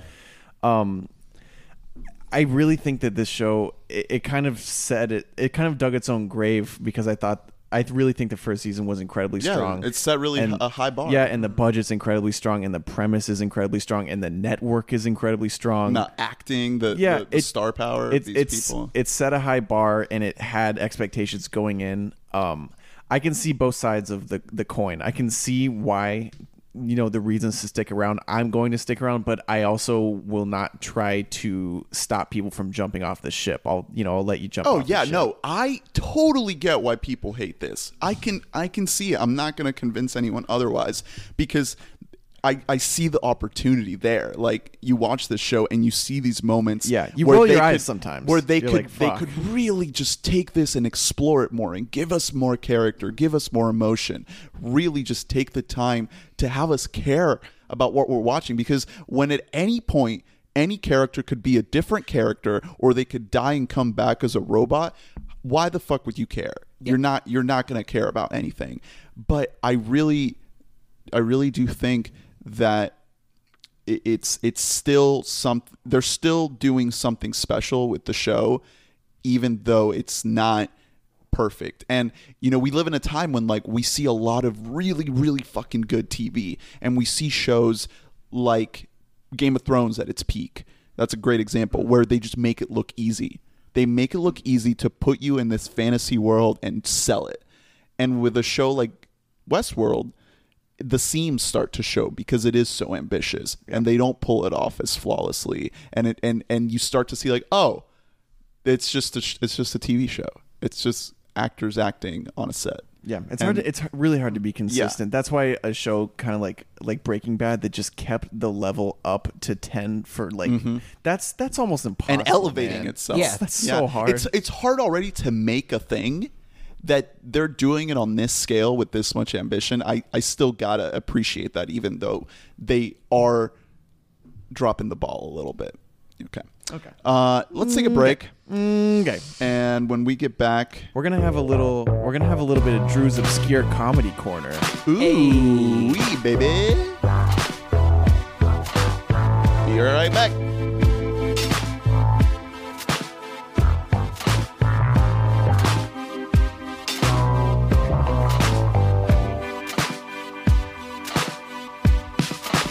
I'm not gonna cry. I've got more time to give. I'm not gonna cry. Find another dream. So one really fun thing to do is to go to Letterboxd and go to Jurassic World Fallen Kingdom, and then go to people that have given it like a 5 stars review. So someone just said, I'd like to personally thank J.A. Bayona for having so many close-ups on Bryce's face. 5 stars. That has to be a joke, right? I don't know. I mean, there's no way that there's more close-ups on that than there is in the first Jurassic World movie. Of so many lip quivers in the first Jurassic World movie, it's just unbearable. They're like, well, we can't express the same level of wonder, so we're gonna have every other character act like they're like, this is the coolest thing they've ever seen, even though they work around these dinosaurs. Someone said, "Fuck yeah, dinosaur emoji." Dinosaurs ate people. 5 stars. Outrageously fun, per se. Per se. Per se, that's the wrong use of that. Quite good, actually. I hope they continue the franchise. 5 Outrageously stars. fun. Pun intended. Oh boy. Yes. This movie has so many 5-star reviews. Yeah, it does. What the hell? Danny gave it, never thought I'd get emotional and cry over dinosaurs, yet here I am, dinosaur emoji. This girl at my work I just overheard a conversation the other day. She was like really passionately recommending Bright to another. No. Oh, no. No, I hope you stepped in. No, Did I didn't. you? No, I'm not going to be that guy. I'm not going to walk and be like, actually, it's bad. Sorry. Actually, you're a shit person. You can go kill yourself. Yeah. No, I'm not going to be like Partner, no. I like should've tackle, told her yeah, I that. like tackle her. Partner, no. Oh, okay. Oh, we're God. we're back. If anyone out there at home wants to know why we're not reviewing Day of the Soldado, They're the soldado. Okay, wait. First of all, they're not wondering that at all. They're like, Don't yeah. worry, it is coming next week. I will see Sicario Day of the Soldado. yeah, apparently the movie is very sensitive to the border crisis we're experiencing in our country right now. Or very insensitive to the border crisis, you bet, could say. dude. No, dude, I'm trying to say that the movie tackles the topic in a very thoughtful way, and it really is. It's very nuanced in its careful attention to detail. Yeah. That Donald Trump cameo in it is amazing, though. Yeah, he's like, what is his famous quote from his campaign trail? You're hired. They're rapists and murderers. Isn't that what he said about Yep. Mexican people? Actually, yeah, I have some alarming statistics. 100% of people in Mexico are in MS-13. Oh yeah, that was the other thing. no. Yeah. It's like these 6-year-old children that Yep. we're putting in concentration camps are all gang members. They're all MS-13. It's sad, but that's just the way it goes down there, man. Oh boy, kill me. All right, well, let's talk movies, y'all. well, wait, TV. yeah. we're still on TV. TV movies. So yeah, I'm gonna have a little episode. I gotta stay on brand. I gotta do my obscure comedy that no one else cares about or watches, just to keep up appearances. You know, people are relying on that for me.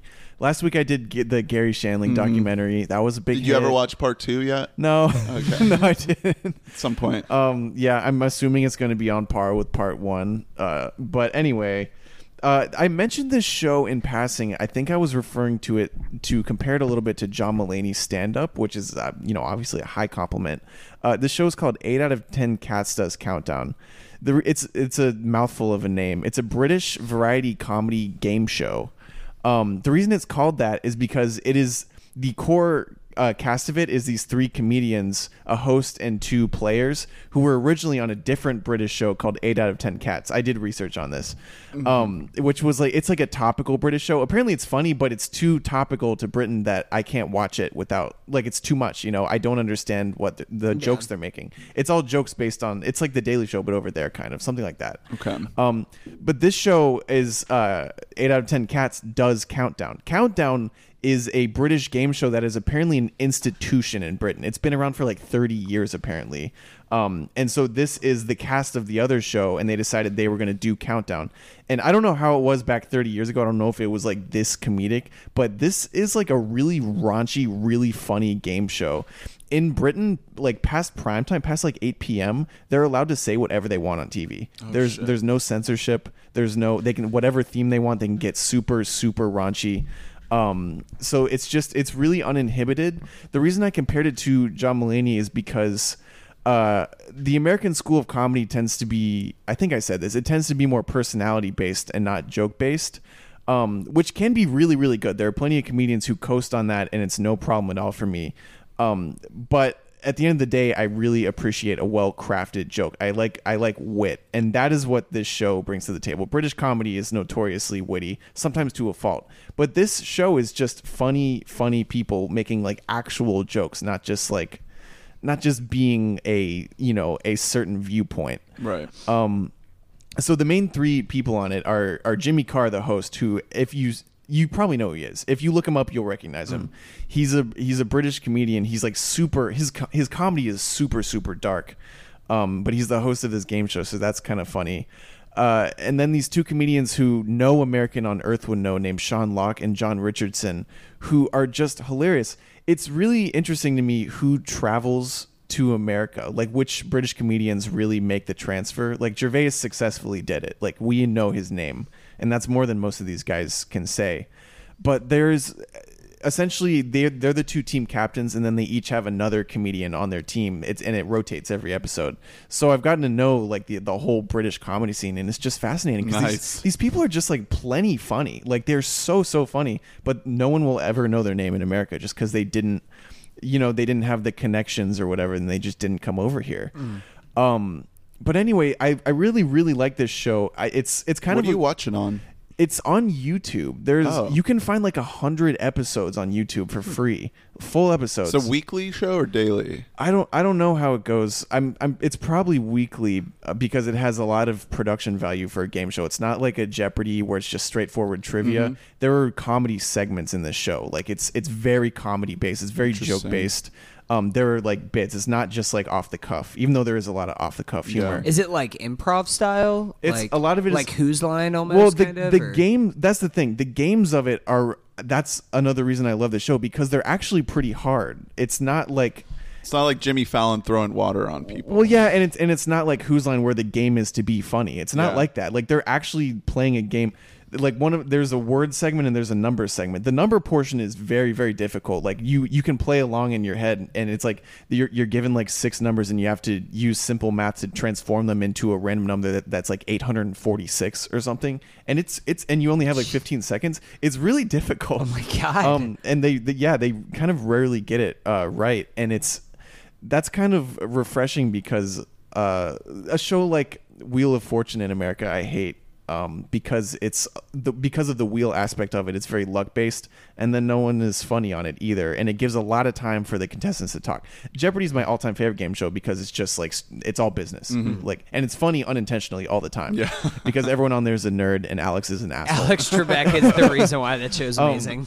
But this show, it mixes like good quality games. The other is it's kind of like a word, like letters are selected at random, and whoever can pick out the biggest word possible out of those letters wins. Well, we should make it clear though, if anyone at home is lost, there are no cats involved. No, none at all. Yeah, I'm sorry. As if you were I'm trying, out. if you were trying out. to like piece things together, no cats. It's just comedians. Yeah, and it's super British, and that is a hill you have to get over. I show this show to my family because we're all big Jeopardy nerds, and it took a minute just because it's kind of jarring because it's just a whole different kind of pace and style of comedy than you get in America. But once you get past that, it's genuinely really funny. Everyone on the show is having a good time. Are there any like big similarities at all to like Whose Line? Well, yeah, there's similarities to that, but more so, America tries to do variety shows the way that Britain does. Britain is kind of the master of those shows. Yeah. They like shows like the Graham Norton Show, which is a talk show, but it's so much better than any American talk show. I'm trying to. It's like the old school like Password type shows where it would be it would be like funny people, and it would be more about them joking around, but then there's also a real game to play. It's like that, and it's just I don't know. It for some reason it just surprised me. I thought that there would be more kind of intermingling of our comedy scenes, and I've been introduced to probably 100 different names I didn't know that are all like more than competent at comedy, and I mean that's what I'm into, so that's why. And I like the show. they all work in like British TV. Yeah, or yeah, they they're do either movies? TV stars or just stand-up comedians, or they're around. Sometimes Americans go over there. I just saw an episode that had Michelle Wolf on it. Ah, Yeah, so okay. you definitely get some Americans on there, but it's interesting because it's a good window into like it's like a parallel universe over there in Britain. Do you know what I mean? Do you go back and try to find like old clips of people that have blown up recently? No, but it's a great show to just put. It's like a YouTube playlist of like 80 videos. It's so good to have in the background because it's really engaging and funny if you actually want to watch it, and then also you don't have to watch it because there's not a plot. Okay. That's what I use it for. It's a really good like median show. I think it's super enjoyable. I was really surprised by it. I don't know. Okay. You know, you just made me think of something that like YouTube is a great platform for like queuing up certain things and like curating different things to watch that like no other service has. Like, does Hulu have a queue? Can you queue up things? I don't think so. I don't know. Imagine if you could make playlists on Netflix. I don't know why you can't. That'd honestly. be so cool. Yeah, it is really good. I would do like an Always Sunny, Arrested Development, Office playlist. Yeah. That'd be dope. That could be an expansive thing for Netflix in the future because it would add a social element if you could share those playlists. Yeah, because it wouldn't be I feel like it would only work though really with comedies because it's not like you'd just be like, all right, I want to go from watching Mad Men to Breaking Bad to this other. Like it's like one of those things where comedies that don't follow any kind of a linear story episode to episode. It would work. That, so. I mean, it would work best with movies. Yeah, or with movies. Yeah. That's like you just share playlists with your friends of movies on Netflix that are in the specific. Yeah, that would Come on, Netflix, get on it. Yeah, and I think those guys are a bunch of clowns over there. What are you doing? Smoking big cigars? All right, let's move on to a little bit more TV. This is something that I've been watching before we get to Hunter stuff. Not going to dwell on this too much, but I started the new season of Preacher on AMC. So AMC has brought us shows like Breaking Bad and Mad Men and our baby darling *Halt and Catch Fire*. I thought you were going to say The Walking Dead. Oh. I thought you were going to say The Talking Dead. Oh, God. R.I.P. Shit. Fucking Hardwick. Anyway. Oh, I think there was also a talking Preacher, but really, yeah. He had a talking. He's not on there. He had a talking for like except talking Halt, except talking to his freaking girlfriend. You know what talking? Oh my God! You know what talking Halt and Catch Fire was? It was our podcast. Yeah, Talking Halt. Yeah, that's why we have so many listeners. Thank you guys for sticking around. Talk and Catch Fire. Yeah, and we're back. But yeah, Preacher, based on the big novel from like the 90s by Garth Ennis, is a story. I don't know if I brought it up on the pod before, but it's a story of I'm sure you have. of a super powered preacher who is endowed with the word of God. He has essentially like the power of persuasion, like David Tennant's character in Jessica Jones, and he's out on a quest to find God. God is missing from heaven, and he takes it upon himself to find him. But there's so many other layers to this story. It's unbelievably crazy and out there, and they're doing justice to the book while still making their own story and being creative and still keeping book readers like me, like I know the whole story. I'm still intrigued as to what they're going to do with this version, this TV version. Seth Rogen and Evan Goldberg are the executive producers, and you have Sam Catlin, who worked on Breaking Bad, in there as well. So this is the third season, and it's pretty deep into the book at this point, because season 1 kind of established the show on its own without really tackling much of what happens in the book. There was one couple little plot points in there that they got from like later on in the series. But now that it's in its third season, they're like really diving into the story, and I fucking love this show. It's gory, it's unique, it's creative, it's violent, it's funny. It kind of does everything in this juggling act of just style and comedy and gore and violence, and it tackles topics like religion and destiny and even like friendship and love. It's this grab bag of themes and weird shit that just all comes together and works in a really really really good way. Is it great? Yeah, I'd say it's great. I mean, it's not like The Leftovers. It was in like your last. It was in transcendental. your top 10 of last year, Yeah, wasn't it? it made it up there, I've yeah. always wanted to check out Preacher because I feel like It's it's on something I'd Hulu. be really into. But yeah, it is on Hulu. Okay, Yeah. so maybe I can try and catch up on that instead of catching up on Westworld. It's it's definitely better than Westworld. It's so entertaining. The performances are really great. The dynamic between the main characters is really strong. It's really good. You know, it's pretty out there in terms of like what it's doing. There's some weird shit in this show that you don't see anywhere else, and it's very, very comic booky. So if you're looking for a show to watch and you don't mind like obscenity and violence and gore and language and all this shit, watch Preacher, man. It's great. It's not really holding anything back. It's not, if you're easily offended, don't watch it. But if you're trying to really watch something creative and unique and morally challenging, Is it a going to little bit, insult my Christian upbringing? Yes. Okay. Yes. into it Excitedly then. so. It'll do it with glee. Are you like? It seems like that's kind of. Well, I mean, AMC's never really been a network to shy away from taking risks, but that does seem kind of like a risky show to put on Yeah. like a well-regarded network. Let me tell you, there in season 2, they introduce a plot line where there is this organization called the Holy Grail, and they are guarding what the Holy Grail essentially is. And this is a mild spoiler, but the Grail, the Holy Grail, is Jesus's bloodline. It's his descendants, and that's what they're guarding. And what you see is not what you expect. Whoa. Damn, I need to check the show out. I've heard about that. I know what you're talking about. It's Yeah. out there, man, and it works. And this show just like in this first episode of season 3, we see their version of purgatory, because one character dies, and we see them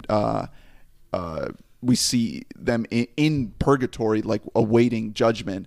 And how they show purgatory is something so creative that I've never seen before. Like, how many times have you seen like a version of purgatory in a show, like them trying to give you this idea of like some sort of afterlife? And you see hell. There's a character in the show who blew off his own mouth by trying to kill himself by shooting himself in the face with a shotgun, and he blew Christ. off his mouth, so his mouth looks like an asshole. So his name is Arseface, and he ends up in hell. And he has a whole plot line in season 2 where he's just like in hell chilling with Hitler. I'm and like into a it. whole subplot of like Arseface and Hitler. I'm pretty into that. So it's out there, dude. I love it. It's great. I'm really into this show. But yeah, I'll keep touching on it as it airs. Okay. It's Sunday nights on AMC. Yeah. Preacher. Okay, so a big movie came out this weekend. It's breaking records all over the place. It's fucking up our summer movie wager, really. Yeah, it's gonna be a chart topper, and Hunter's- it wasn't Day of the Soldado. Yeah, It was. Is it Kyrie- actually doing well? It actually is doing like Oh, pretty shit. decent. oh in really? the I was box just office. kidding. It's making like $500 right now. Wow. So yeah, And it's Uncle Drew. Yeah, Uncle Drew, Kyrie Irving's Uncle Drew. So this is a bit that Kyrie actually started before he became a professional basketball player. Just a little Kyrie bit Irving where is he a would- professional basketball player, by the way. Yeah, I don't know if you guys know this, but I like basketball. And I am a Boston Celtics fan, and he, of course, plays for my beloved Celtics. So I had to go check this movie out.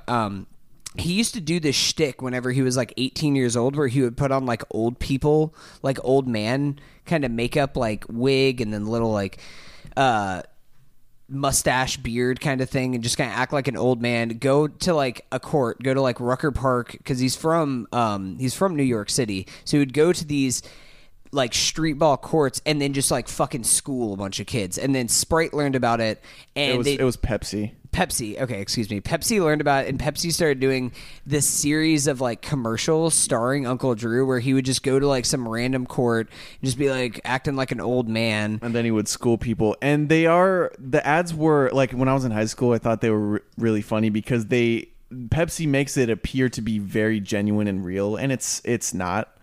Because if you watch it, everyone in the stands is like just holding a Pepsi, which it's not what you're holding in Rucker Park or anywhere. They're still pretty. I mean, they're amusing. It was an amusing ad campaign. They kind of went all out. Pepsi did. They introduced new characters with other professional basketball players like Kevin Love, like Shaq. A bunch of people got involved with this campaign. It kind of had like a life of its own, like because ads are on YouTube now, so it wasn't just like you had to wait on TV to hopefully see Right. it. It was stuff that you would find online a lot. So this movie came out basically as kind of stepped off of this whole like commercial line that we have that kind of blew up and became kind of an internet sensation. And the cast is full of well-known current and former NBA players. Kyrie Irving is, of course, the star. Shaq is in here. Nate Robinson, in a role in which he says like 2 lines the entire movie. Reggie Miller's in here. Chris Webber. And Aaron Gordon actually plays a very significant role in this movie. Why is he as in like that? the big bad? Well, okay, so I was thinking about that first, and it took me a second. But just look at Aaron Gordon. He has the ultimate street ball body. He's like 6'8". He's like fucking jacked and uber athletic, but he's not necessarily a great basketball player. He must. Like, that's, he must have a good agent. yeah, that too. But also, the big bad of this movie is Nick Kroll, our boy. He's in Yeah, there yeah. just being zany as hell. Yeah, he's been doing a lot of promo on been his socials. super Yeah. over the top in a really fun way. Lisa Leslie, the famous WNBA player, is in there. I wish that Nick Kroll would be Ref Jeff in this movie. His character from Kroll Show.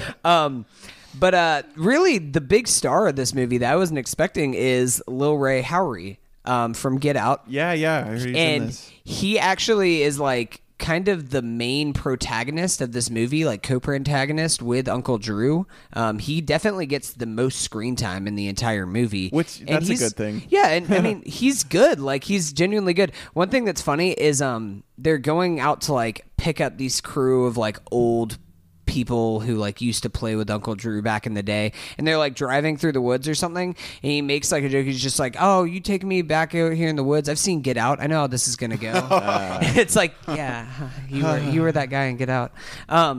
But one of the funniest things about this movie is there's a lot of very like meta basketball humor, which is kind of only meant there for like if you know basketball. Like, the best joke in the entire movie comes at the end of this series. They're playing a tournament in Rucker Park, whatever. It's generic sports movie kind of stuff.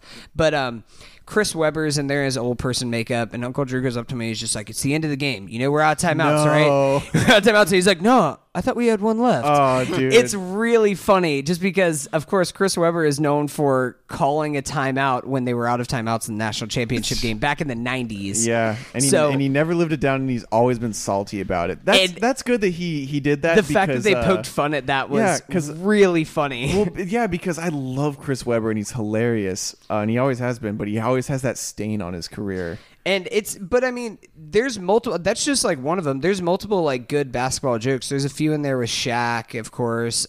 Nate Robinson, just because he's like fucking like 5'4" or something. Yeah. He's like 5'9", but he like has like insane dunking ability and all this shit.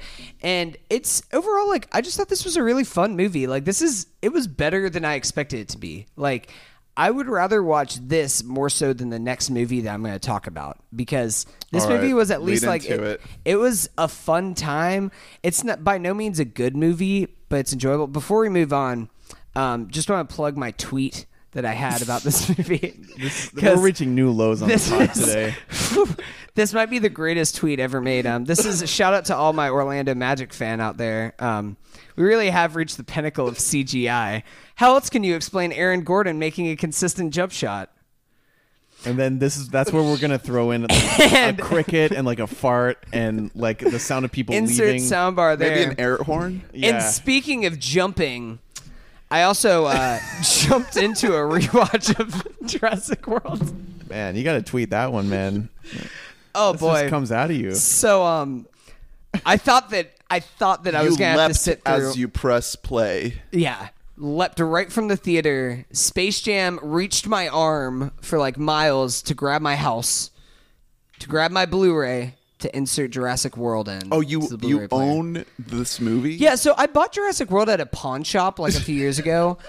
Okay, I want to preface this by saying I wanted to rewatch Jurassic World before we seeing Jurassic World Fallen Kingdom, because I didn't remember a single thing that happened in that movie. I just remember thinking like that was fine, and then I don't remember anything that happened. I was like, there's a big genetic dinosaur and they get loose, and then that was all that I knew.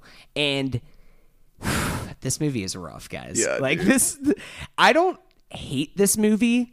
I do absolutely despise like the first act of this movie is fucking horrendous. Yeah. Before I get into that, I want to talk about a couple of things that I think that this movie did have some good ambition. Like, I feel like under a better suitor than Colin Trevorrow, they could have done something with the this. park is open. It's a good concept.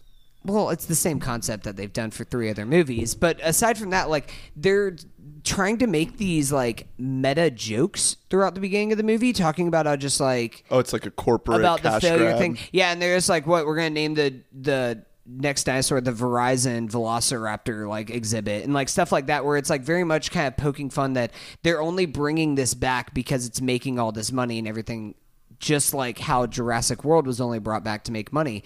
And... I feel like it could have really been like making a good commentary, but then they go on to do all of the things that they were originally like poking fun at doing that, it. yeah. And like you watch it, and also it's very clunkily delivered as well, so that kind of takes away from it. I just don't know why this script is fucking horrendous. It makes who are otherwise good actors horrible actors. Like, the guy from Love, Simon is in here, Nick Robinson, who, thank God I didn't recognize him whenever I saw Love, Simon, because I would have been like, that guy is horrendous in Jurassic World. Yeah. But Love, Simon, he's a great actor. Like, Bryce Dallas Howard, she's a good actress. Chris Pratt, he's a great actor. Like, there are these people who have talent, but they're just reduced to the worst possible roles in this movie. Yeah, I just remember this. I only saw it the one time in the theater. I remember it being so bland, so damn like, just forgettable. Yeah, it's I like, immediately forgot about it. Like that's. I honestly, I remember being a little sad when you see the big like CGI doors opening into this big CGI park and John Williams' score swelling in the background to Jurassic Park, and it's like, oh, this, I'm just looking at computers and nothing is real. So fake. I wanted to, before I because we were kind of talking a little bit off mic about this, that shout out to Patrick Willems on YouTube. He did Great channel. a whole video essay on why the Jurassic Park sequels fail, and his whole point basically is that the first Jurassic Park movie had this whole sense of wonder to it, where you're all experiencing this for the first time. The first time you hear that John Williams score is when you actually see the dinosaur, and it feels like something that's transcendent. Even watching it now, you still get that same feeling of wonder. Despite, if you're like me, I've seen the Jurassic Park dozens of times at this point throughout my life. I'm gonna rewatch it soon because it just got put on Netflix again. Oh, did it? Yeah. Oh, okay. But yeah, and the problem with these sequels is that they never really have that same sense of wonder. They try and send new people to the park, so it's like, oh, they're seeing it for the first time, but we as an audience aren't seeing it for the first time. So instead, they're trying to make it into a monster movie, which is essentially what the first Jurassic Park movie is. I mean, at surface level, Jurassic Park is like a B-level monster movie, but it has this sense of wonder and Spielbergianness to it that elevates it to a whole nother level. Where Jurassic World does succeed for the most part is whenever it just doesn't take itself seriously and it just has dinosaurs fighting dinosaurs, which is sad. That says how bad, like how not great of a movie it is. Yeah. Hey, you have what's his name? Jimmy Hula? No, what's Jimmy Hula. Jimmy Hula. the dude? Oh fuck, the Tommy Bahama. Jimmy Hula. What? Isn't it Tom? What's this dude's name? The guy running with the What are you with the talking about? margaritas. I don't think it's Tommy Bahama either. Vincent D'Onofrio? No, there's this one shot of this motherfucker. I forgot his name. Isn't it Tommy Bahama? No. That's a line of like mid-tier old man clothing. Yeah, that's not what you're thinking of. Jimmy Margaritaville. Jimmy Okay. Buffett. Jimmy Buffett. Jimmy Buffett. All right, this is not going anywhere. So, all right. So I did want to say there is a specific scene that happens in Jurassic World. Drew, have you ever seen Jurassic World? No, I never wanted to. Still don't want to. It's great. You should check it out. No. There's a scene where the Jimmy pterodactyls Buffett. It is Jimmy Buffett. Oh well, look. Margaritaville. Yeah. What are you trying to say? He's in the movie. He grabs two margaritas running away from Jimmy Buffett's in the movie. Yeah. Jimmy, Okay, Jimmy Fallon is also in the movie. He is in the instructional video. Yeah, Jimmy Fallon and Jimmy Buffett are in this movie, so that tells you all you need to know about its quality. Yeah. So, anyways, there's a point in the movie where the pterodactyls get free, and it looks so fucking bad. Like, the pterodactyls get free, and of course, like, the crowds, the whole all the guests in the park are like running around like crazy, and the pterodactyls are like picking up people and then just like dropping them, picking them up and dropping them. I was audibly like laughing out loud. Like, there was nobody in my house, and I was like covering my mouth because I was like laughing so bad. It looks like almost worse than like a Sci-Fi Channel movie, like Sharknado level. And then on top of that, the worst image of it all is Bryce Dallas Howard's assistant, Yeah, who's like the nephewing them around. babysitter kind of Yeah, character. the pterodactyl picks her up, and then they're like dropping them from pterodactyl to pterodactyl as they're flying horrible around. way to die. And then she gets carried over the water, and then giant water dinosaur comes up and like grabs both of them. You could tell this is very much a movie that's made for 3D. Like, especially rewatching it at home. Oh, it comes at your There's face. so many scenes where they're meant to be shot like, oh, wow, it's coming right at me. And whenever you watch it at home, it just looks fucking stupid. So, in other words, this movie's fucking stupid. And I'll check it out. I think I don't think it's like a complete train wreck of a film. I think that there are some okay parts to it. It's like a solid, like, 3 out of 10. I remember. It's not a good movie, though. I remember Harry saying that like this is one of the worst movies he's ever seen in his life. It's not a good movie. Yeah. So Harry, if you're listening, let us know your thoughts on Fallen Kingdom, because we know you're all excited for that. Are we gonna? Are we? I don't think we're gonna see that. I'm gonna see it. I'm gonna see it. Hey, I really like I heard J.A. that- Bayona. I heard that it's not Jurassic World, it's Jurassic House.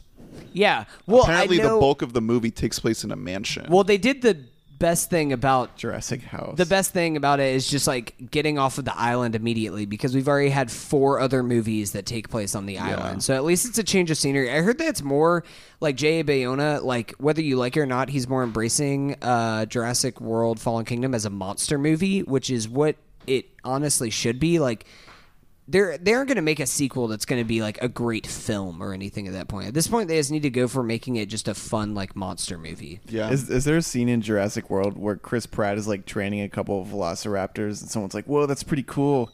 He's like, yeah, but sometimes it's not like I'm teaching them. It's like they're teaching me. Whoa. Is that in there? I think it might as well be. Is Chris Pratt's character even a character? No, he's just... Does he have any growth, or does he learn Nobody anything? in this movie is a character at all. Bryce Dallas... Okay, so the emotional crux of this movie is they realize that the 2 kids who are on this... like on this island, on this vacation together, supposed to be with their aunt, but their aunt's busy Bryce Dallas Howard. She's doing important person things. And the little one realizes that their parents are getting a divorce. Their parents, played by David Wallace yeah. from Shouts Out to the Office. Can't get away. And but he finds out that their parents are getting divorced, and they're like, oh no, this might be like our last vacation together before we get like separated and all this Lol. stuff. And like, you don't care about that because the parents are only in 2 minutes of the entire movie. So you're like, okay, so I don't care about that. There's a scene where Chris Pratt's saving them, and there's like, oh no, your boyfriend's badass to Bryce Dallas Howard. And it's just, the dialogue is just fucking horrendous. This movie's bad. All right, well... You started this review by saying that you don't despise it. It sounds like you despise I it. kind of do. Okay, well, I tried to be optimistic going into this movie, but there's just so many eye-rolling moments. Okay. It's literally, it's completely forgettable. So, That's my Fallen thing. Kingdom?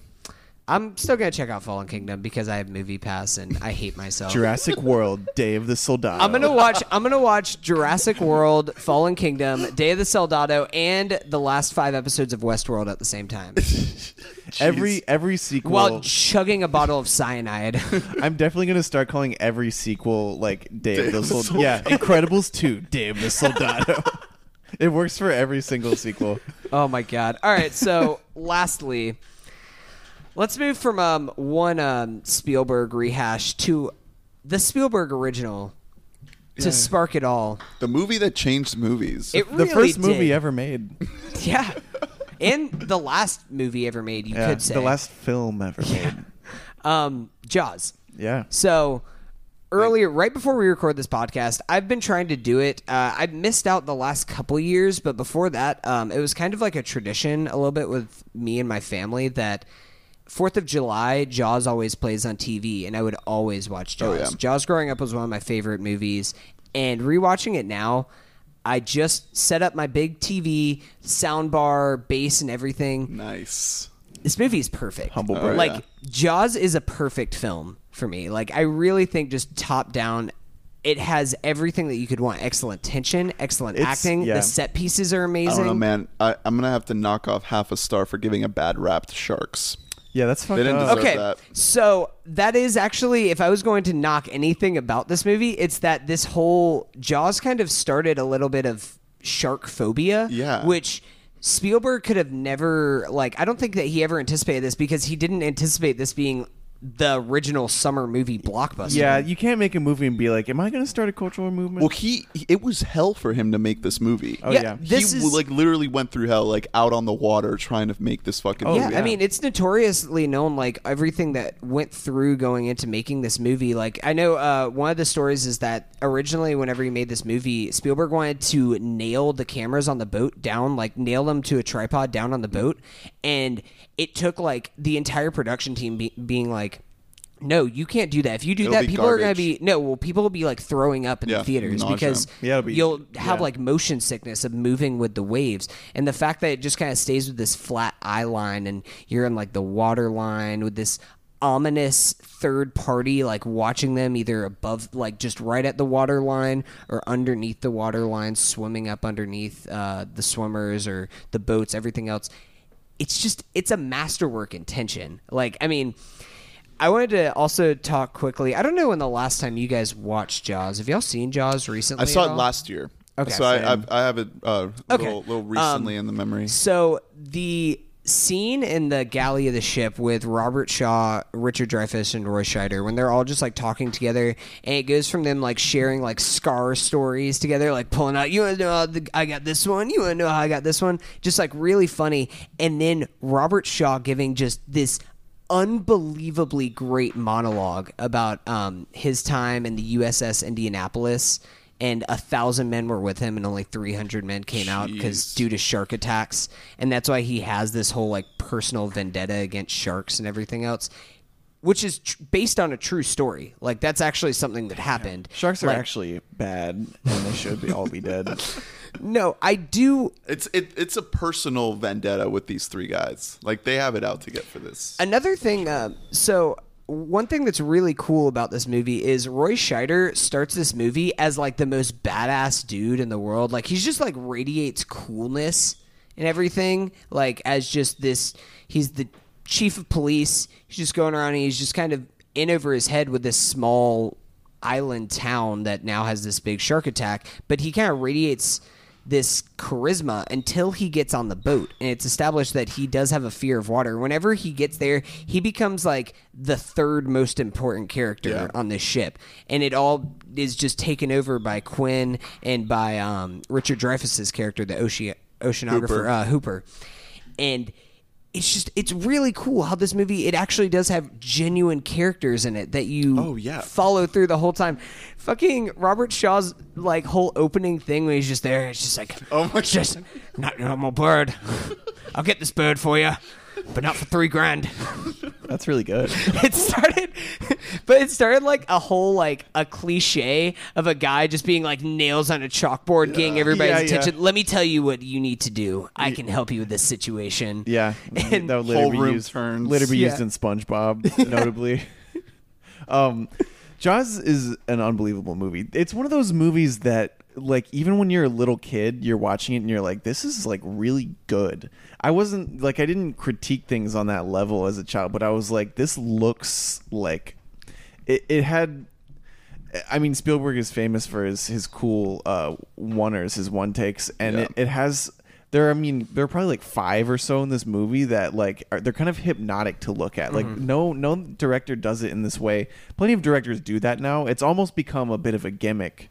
And they do it digitally. Yeah, too. They'll like exactly. stitch shots like together. And it's just done without purpose a lot of the time. It's done just to say that they did it, where it's like 5 minutes, but it doesn't really need to be. He does it perfectly because it fits the scene when he does it. He did it. There was one shot in the post that reminded me so much of Jaws because it did that. It was just a room full of people talking, and like their like height level in the frame depicted their power level in the scene, and their movement around. It like tells the story. Yeah, and it changes based on like where their power level is. They will move literally in the frame. Like it is so. It's like a ballet. Yeah, happening. I mean, Jaws does that. I mean, specifically, one scene that I just think of you saying that is when Richard Dreyfuss and Roy Scheider are trying to both convince the mayor, and they all are in different height levels, and they're all yelling over each other, and you can like pick apart each person's thing that they're saying, and each of them are making a point, but they're each coming at it with their own perspectives, and it's just very, very unique and compelling storytelling that they all have their points, but they're all coming at it from 3 different angles while talking over each other. That whole subplot of the mayor trying to keep the beach open because it's the 4th, it's Independence Day, is so crucial to the drama of the story. It's not just some guys out to get a shark. It's like they're literally trying to keep people safe because the mayor refuses to close the beach. But at the same time, it's like you don't necessarily sympathize with the mayor, but you do understand his perspective because they said like this is a summer town, like this is where this whole town. Tourism. Yeah, when you think about like, I mean, we're from Tallahassee. Think about like St. George Island. Like that's a town that is a ghost town 9 months out of the year, but then if they had like something like Jaws happen there, that would like destroy them economically. Yeah. Like that's where this town makes all of their money. They can't afford to shut down on their biggest day of the year. So you understand from the mayor's perspective, even though he's absolutely wrong because people are dying from this killer shark. Yeah, it's a really, really good script. It's a well thought out movie. It's not. It should be a lot cornier than it is, and it's really not a corny movie. Yeah, like, it's aged well. Huh? It has. It really has. It's aged definitely better than Close Encounters, which we saw. Because Close Encounters, you just kind of watch it now, and you're like, I see it as like a product of divorce kind of movie. But I mean, that's what it was. That's what Spielberg was writing it from that perspective of. Yeah. And this is definitely. It doesn't really. I mean, of course, like women kind of take a back seat in this movie, but it's not necessarily, it's not in a derogatory kind of way. It's just that this centers on chief of police, an oceanographer, and this crusty old fisherman. And that's kind of just where the crux of the story lies. Yeah, the shark, the fake shark doesn't look too bad. No, I think the fake shark actually looks amazing. Yeah, it really... Like it could have fooled me, and it's like a 40-year-old practical effect, and it still looks pretty good. Like that's kind of unbelievable. There's one specific part because I noticed it on this watch through that Robert Shaw has a point where he says something just like, you know, the sharks when they're coming at you, like they have this blackness and their eyes are just pure black, and it's like death. It looks like they're lifeless, and you don't believe that's a living creature until they get a taste of blood, and then their eyes roll back and you see the white. And there's actually a point in the movie where whenever it's one of the best scenes right in the climax of the movie when Richard Dreyfuss is down there in the tank underneath the water. Oh, yeah. And it feels so claustrophobic, and you see the shark coming up, and at first its eyes are black, and then it kind of rolls back and you see the white a little bit, and you're just like, oh my god, they're gonna die. Fucking Robert Shaw's death scene is one of the best death scenes in any movie. Like the whole ship just starts to like go under, and the shark is just like He's ready just to out there, bring like, the whole thing with it. It's so cool. It's like the most well done monster movie in that you never even see the entire shark, the entire film. Like you just see, because they didn't have an entire shark. Yeah, but everything that worked to the films that was a detriment to the film while they were making it ended up working to the film's benefit. Yeah. Which you can never anticipate anything like that. But I think this movie is really a masterpiece. Well, I know that it started a whole level of shark phobia, which is kind of shameful because sharks really don't, attack people. the I thing- don't blame Spielberg for that. The thing that I'm really offended by is that Spielberg is basically indirectly responsible for Shark Week, which is in my opinion the worst. you better not shit on Shark Week right now. Shark Week sucks. Hey, get the fuck out of this No, podcast. it is a week of stretching out content that does not need to exist. It is a joke, and people act like it's such a thing, and it's not a thing. Speaking of, we're gonna have a whole episode devoted to Shark Week next week. So, Hey man, the Meg, yo, dude, That's- this is the Meg is they're gonna like Cloverfield it and make the Meg actually like Jaws 9 because Yeah. that's the real tragedy of Jaws, that it sparked a whole layer of sequels, Horrible sequels. which are all just fucking horrendous. Well, I'm really worried the Meg is going to make people irrationally scared of megalodons. You know. Well, let's wrap it up with a couple, like 5 minutes of some other Yeah, great 4th of Independence July. Day, That's yeah. that's Movies. pretty. I mean, this is a pretty hot take, though. I mean, We Bought a Mic officially recommends Jaws. Oh, whoa. Wow, we gotta. I mean, I obviously Will Smith's Independence Day. That's a fucking classic. yeah, that movie's so stupid. it is. I know. but I know it's really fun to watch, but it's like it's fun to laugh at for me. But for me, the one that always comes to mind is The Fugitive. Harrison The Ford's Fugitive. The Fugitive. I love that movie. Fugitive is an incredible movie. There's actually a couple Harrison Ford movies on here because I just like clicked on Harrison Ford. Air Force One. Ooh, yep. Very patriotic, great movie. Yeah, Gary What Oldman, about The yeah. Patriot? Mel Gibson's The Patriot. Also, yeah. It's Heath an Ledger. excellent movie. Yeah. Glory. Glory. Glory. Yeah. Denzel. Who else is in that? Is that Cuba? Cuba and Denzel? I don't know, but that's like the classic history class like shit gets real movie. Oh, yeah. The serious one. Talking about a great like patriotic movie and just excellent script, A Few Good Men. Oh, yeah. Aaron Yeah, Sorkin. that's like Sorkin's kind of breakout Yeah, movie. you know another history class movie that's like shit gets kind of real is The Last of the Mohicans. Oh my God, yeah, definitely. You know, I picked up that Blue recently. Oh shit! I gotta more like get into red, that. white, and blue. I never got into Top Gun, but a lot of people Dude, say that. Top Gun That's is a- incredible. I love Top Gun. This is a compliment. That movie's gay. You know what I mean? Like that movie is so homoerotic, not in a bad way. It's just like that is the only movie where Tom Cruise actually pulls off being like attractive instead of just like Tom Cruise attractive. You know? Yeah. That's the only movie where Tom Cruise looks like, oh, I get it. Yeah. But Top Gun, like, I feel like Top Gun's. I want to rewatch that movie just because I remember one of my favorite scenes in that movie outside of all the cool like plane scenes and everything else is whenever they're just like at the bar with like the boys and like Tom Yeah. Cruise just trying to hit on the lady and everything. It's just like such like a scene of oozing charisma and That- all around. That movie, yeah, it's really corny, but it's fun. Yeah. Yeah. And Top Gun 2's coming out. A lot of slow at some motion point. beach volleyball. They're actually shooting that right now. Yeah. Oh boy, Literally right now. Yeah, there is slow motion beach volleyball shots. there is a lot. It's very a lot of homoerotic. glistening pecs. In Really that movie. helped Kenny Loggins' career. Top Gun did. Yeah, he needed it. Yeah. I remember watching The Patriot on several 4th of Julys. Yeah. Dude, The that's- Patriot is a good an movie. incredible. That's my favorite Mel Gibson role, actually. in The Patriot. Is that the It's- Heath Ledger one, or is that? Yeah. Yeah. Okay. Yeah, it's Mel and Heath. It's between that and Braveheart, but I'd give the edge to The Patriot. Just fucking what Mel Gibson does with a tomahawk in The Patriot is. Oh, yeah. Never forget Holy that shit! tomahawk scene. Oh my god. Also, Apollo 13 Oh yeah, I from didn't the even think director about of that, but- Solo, Ron Howard. From director of Solo, Ron Howard. I hope that's what Ron Howard gets known for. He's gonna be like, oh, is that the guy who does the voiceover in Arrested Development and who directed Solo?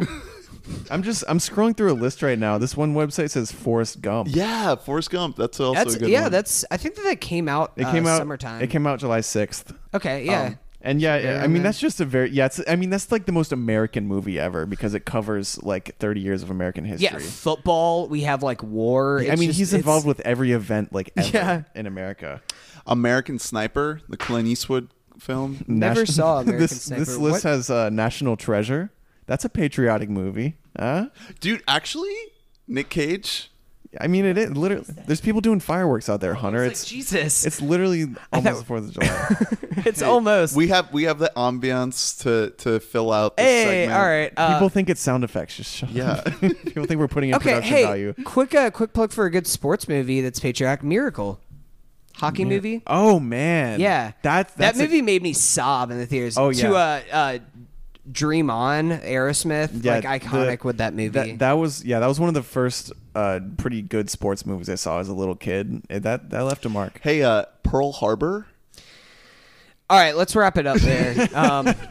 Pearl Harbor is a fucking piece of shit, and I will stand by that. It's 3 hours of fucking garbage. Can we do like a? Just like Good Will Hunting. Can we do a rewatchables for like bad movies? We could do that actually, Or just like live commentary. track? Well, I don't want to do a commentary for that because that movie's like 3 hours long. Coincidentally, though, because of your Pearl Harbor thing, on this list is also Team America: World Police, which originated the man. Pearl Harbor hate.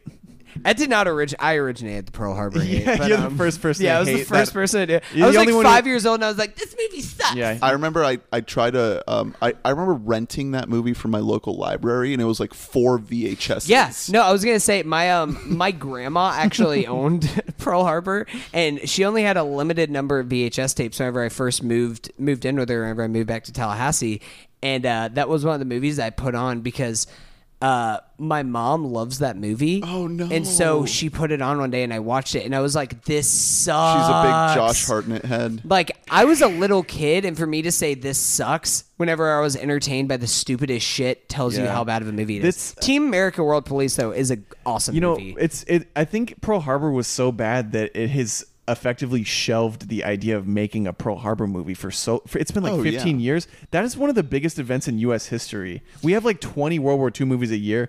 Pearl Harbor is pretty much untouched. Yeah. It's rare that there have been a couple others since then, but like Well, that's kind of the anti-Saving Private Ryan, where Saving Private Ryan, like, the whole military was, like, applauded for how well they represented, like, or the actors were all, like, applauded for how well they represented military force and everything else. Oh, yeah. Pearl Harbor, everybody's just, like, a whiny boy, like, out there just like, oh, like, it's more of a soap opera than it is a war movie. Michael Bay was trying to like do his Titanic. He was like, I'm gonna make a war movie, but it's also gonna be a romance. that's really funny. This is my Titanic. Yeah. Well, hey, as a final little July 4th movie, Armageddon. Oh man, that's a stupid movie. You know what?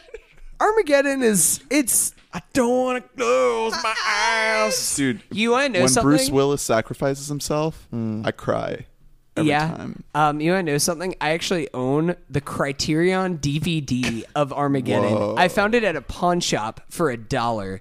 And Amazing. that's like a joke on like Criterion subreddits and everything. Is everybody always like try every to now and then bury they'll it. post it and they'll be like, never forget that this happened. That Criterion chose to make, of all movies, they chose fucking Armageddon to make a restoration of. Yeah. That I mean, honestly, I remember watching that movie as a kid and being like, "This is intense."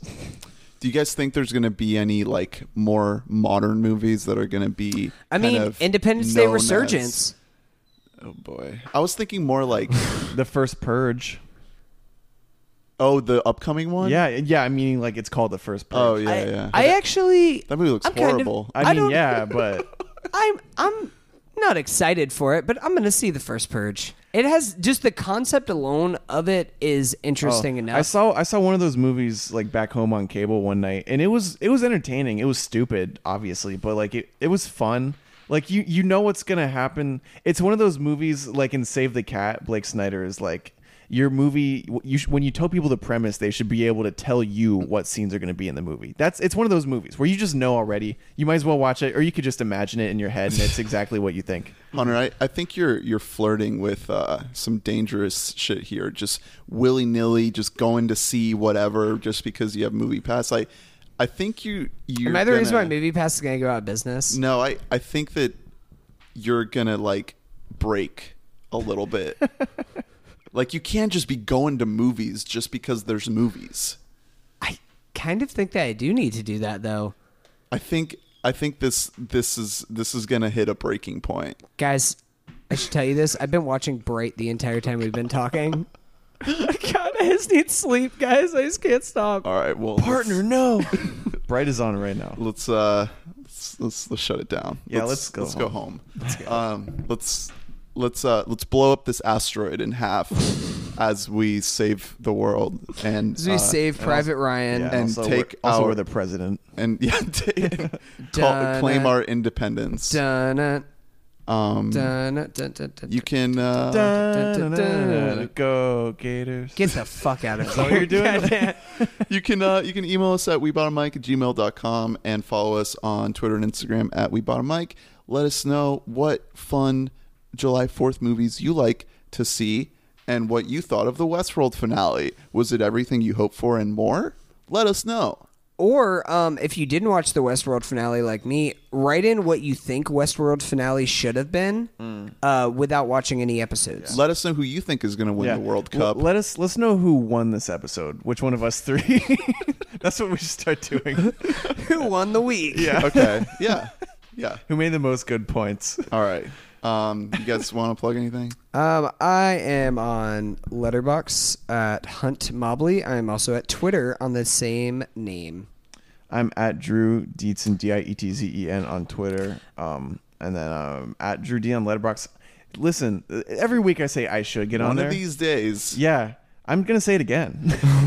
I might. I will say, I actually, before we go quickly, just want to shout out Barnes & Nobles. They're having a big Criterion sale right now, 50% off.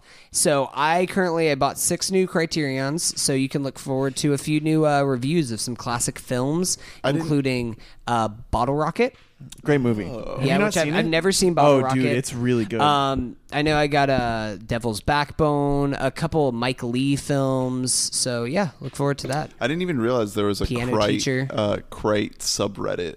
Is it Yeah. r/the Criterion You really collection? casually mentioned Just that you're on a Criterion message board, and they have inside jokes. That you're not in. Is there a thread for like people who think they have a problem? Is there like an Addicts Anonymous? Yeah, there's actually, I started the thread. It's just like, hey, it's on Movie Pass, so it's just like, hey guys, I think I'm seeing too many movies. He started the subreddit, and it's only him. Okay.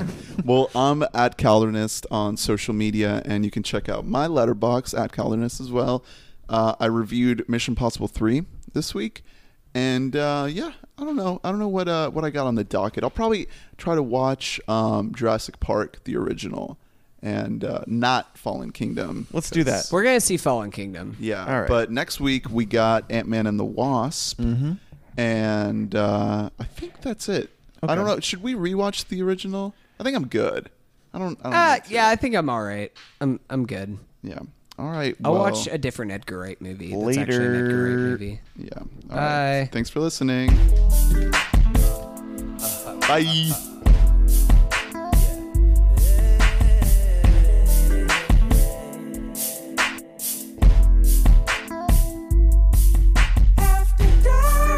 In a whip solo, no one's gotta know. Knocking at your door, I don't gotta work anymore. You can put your phone down, you're gonna need 2 hands.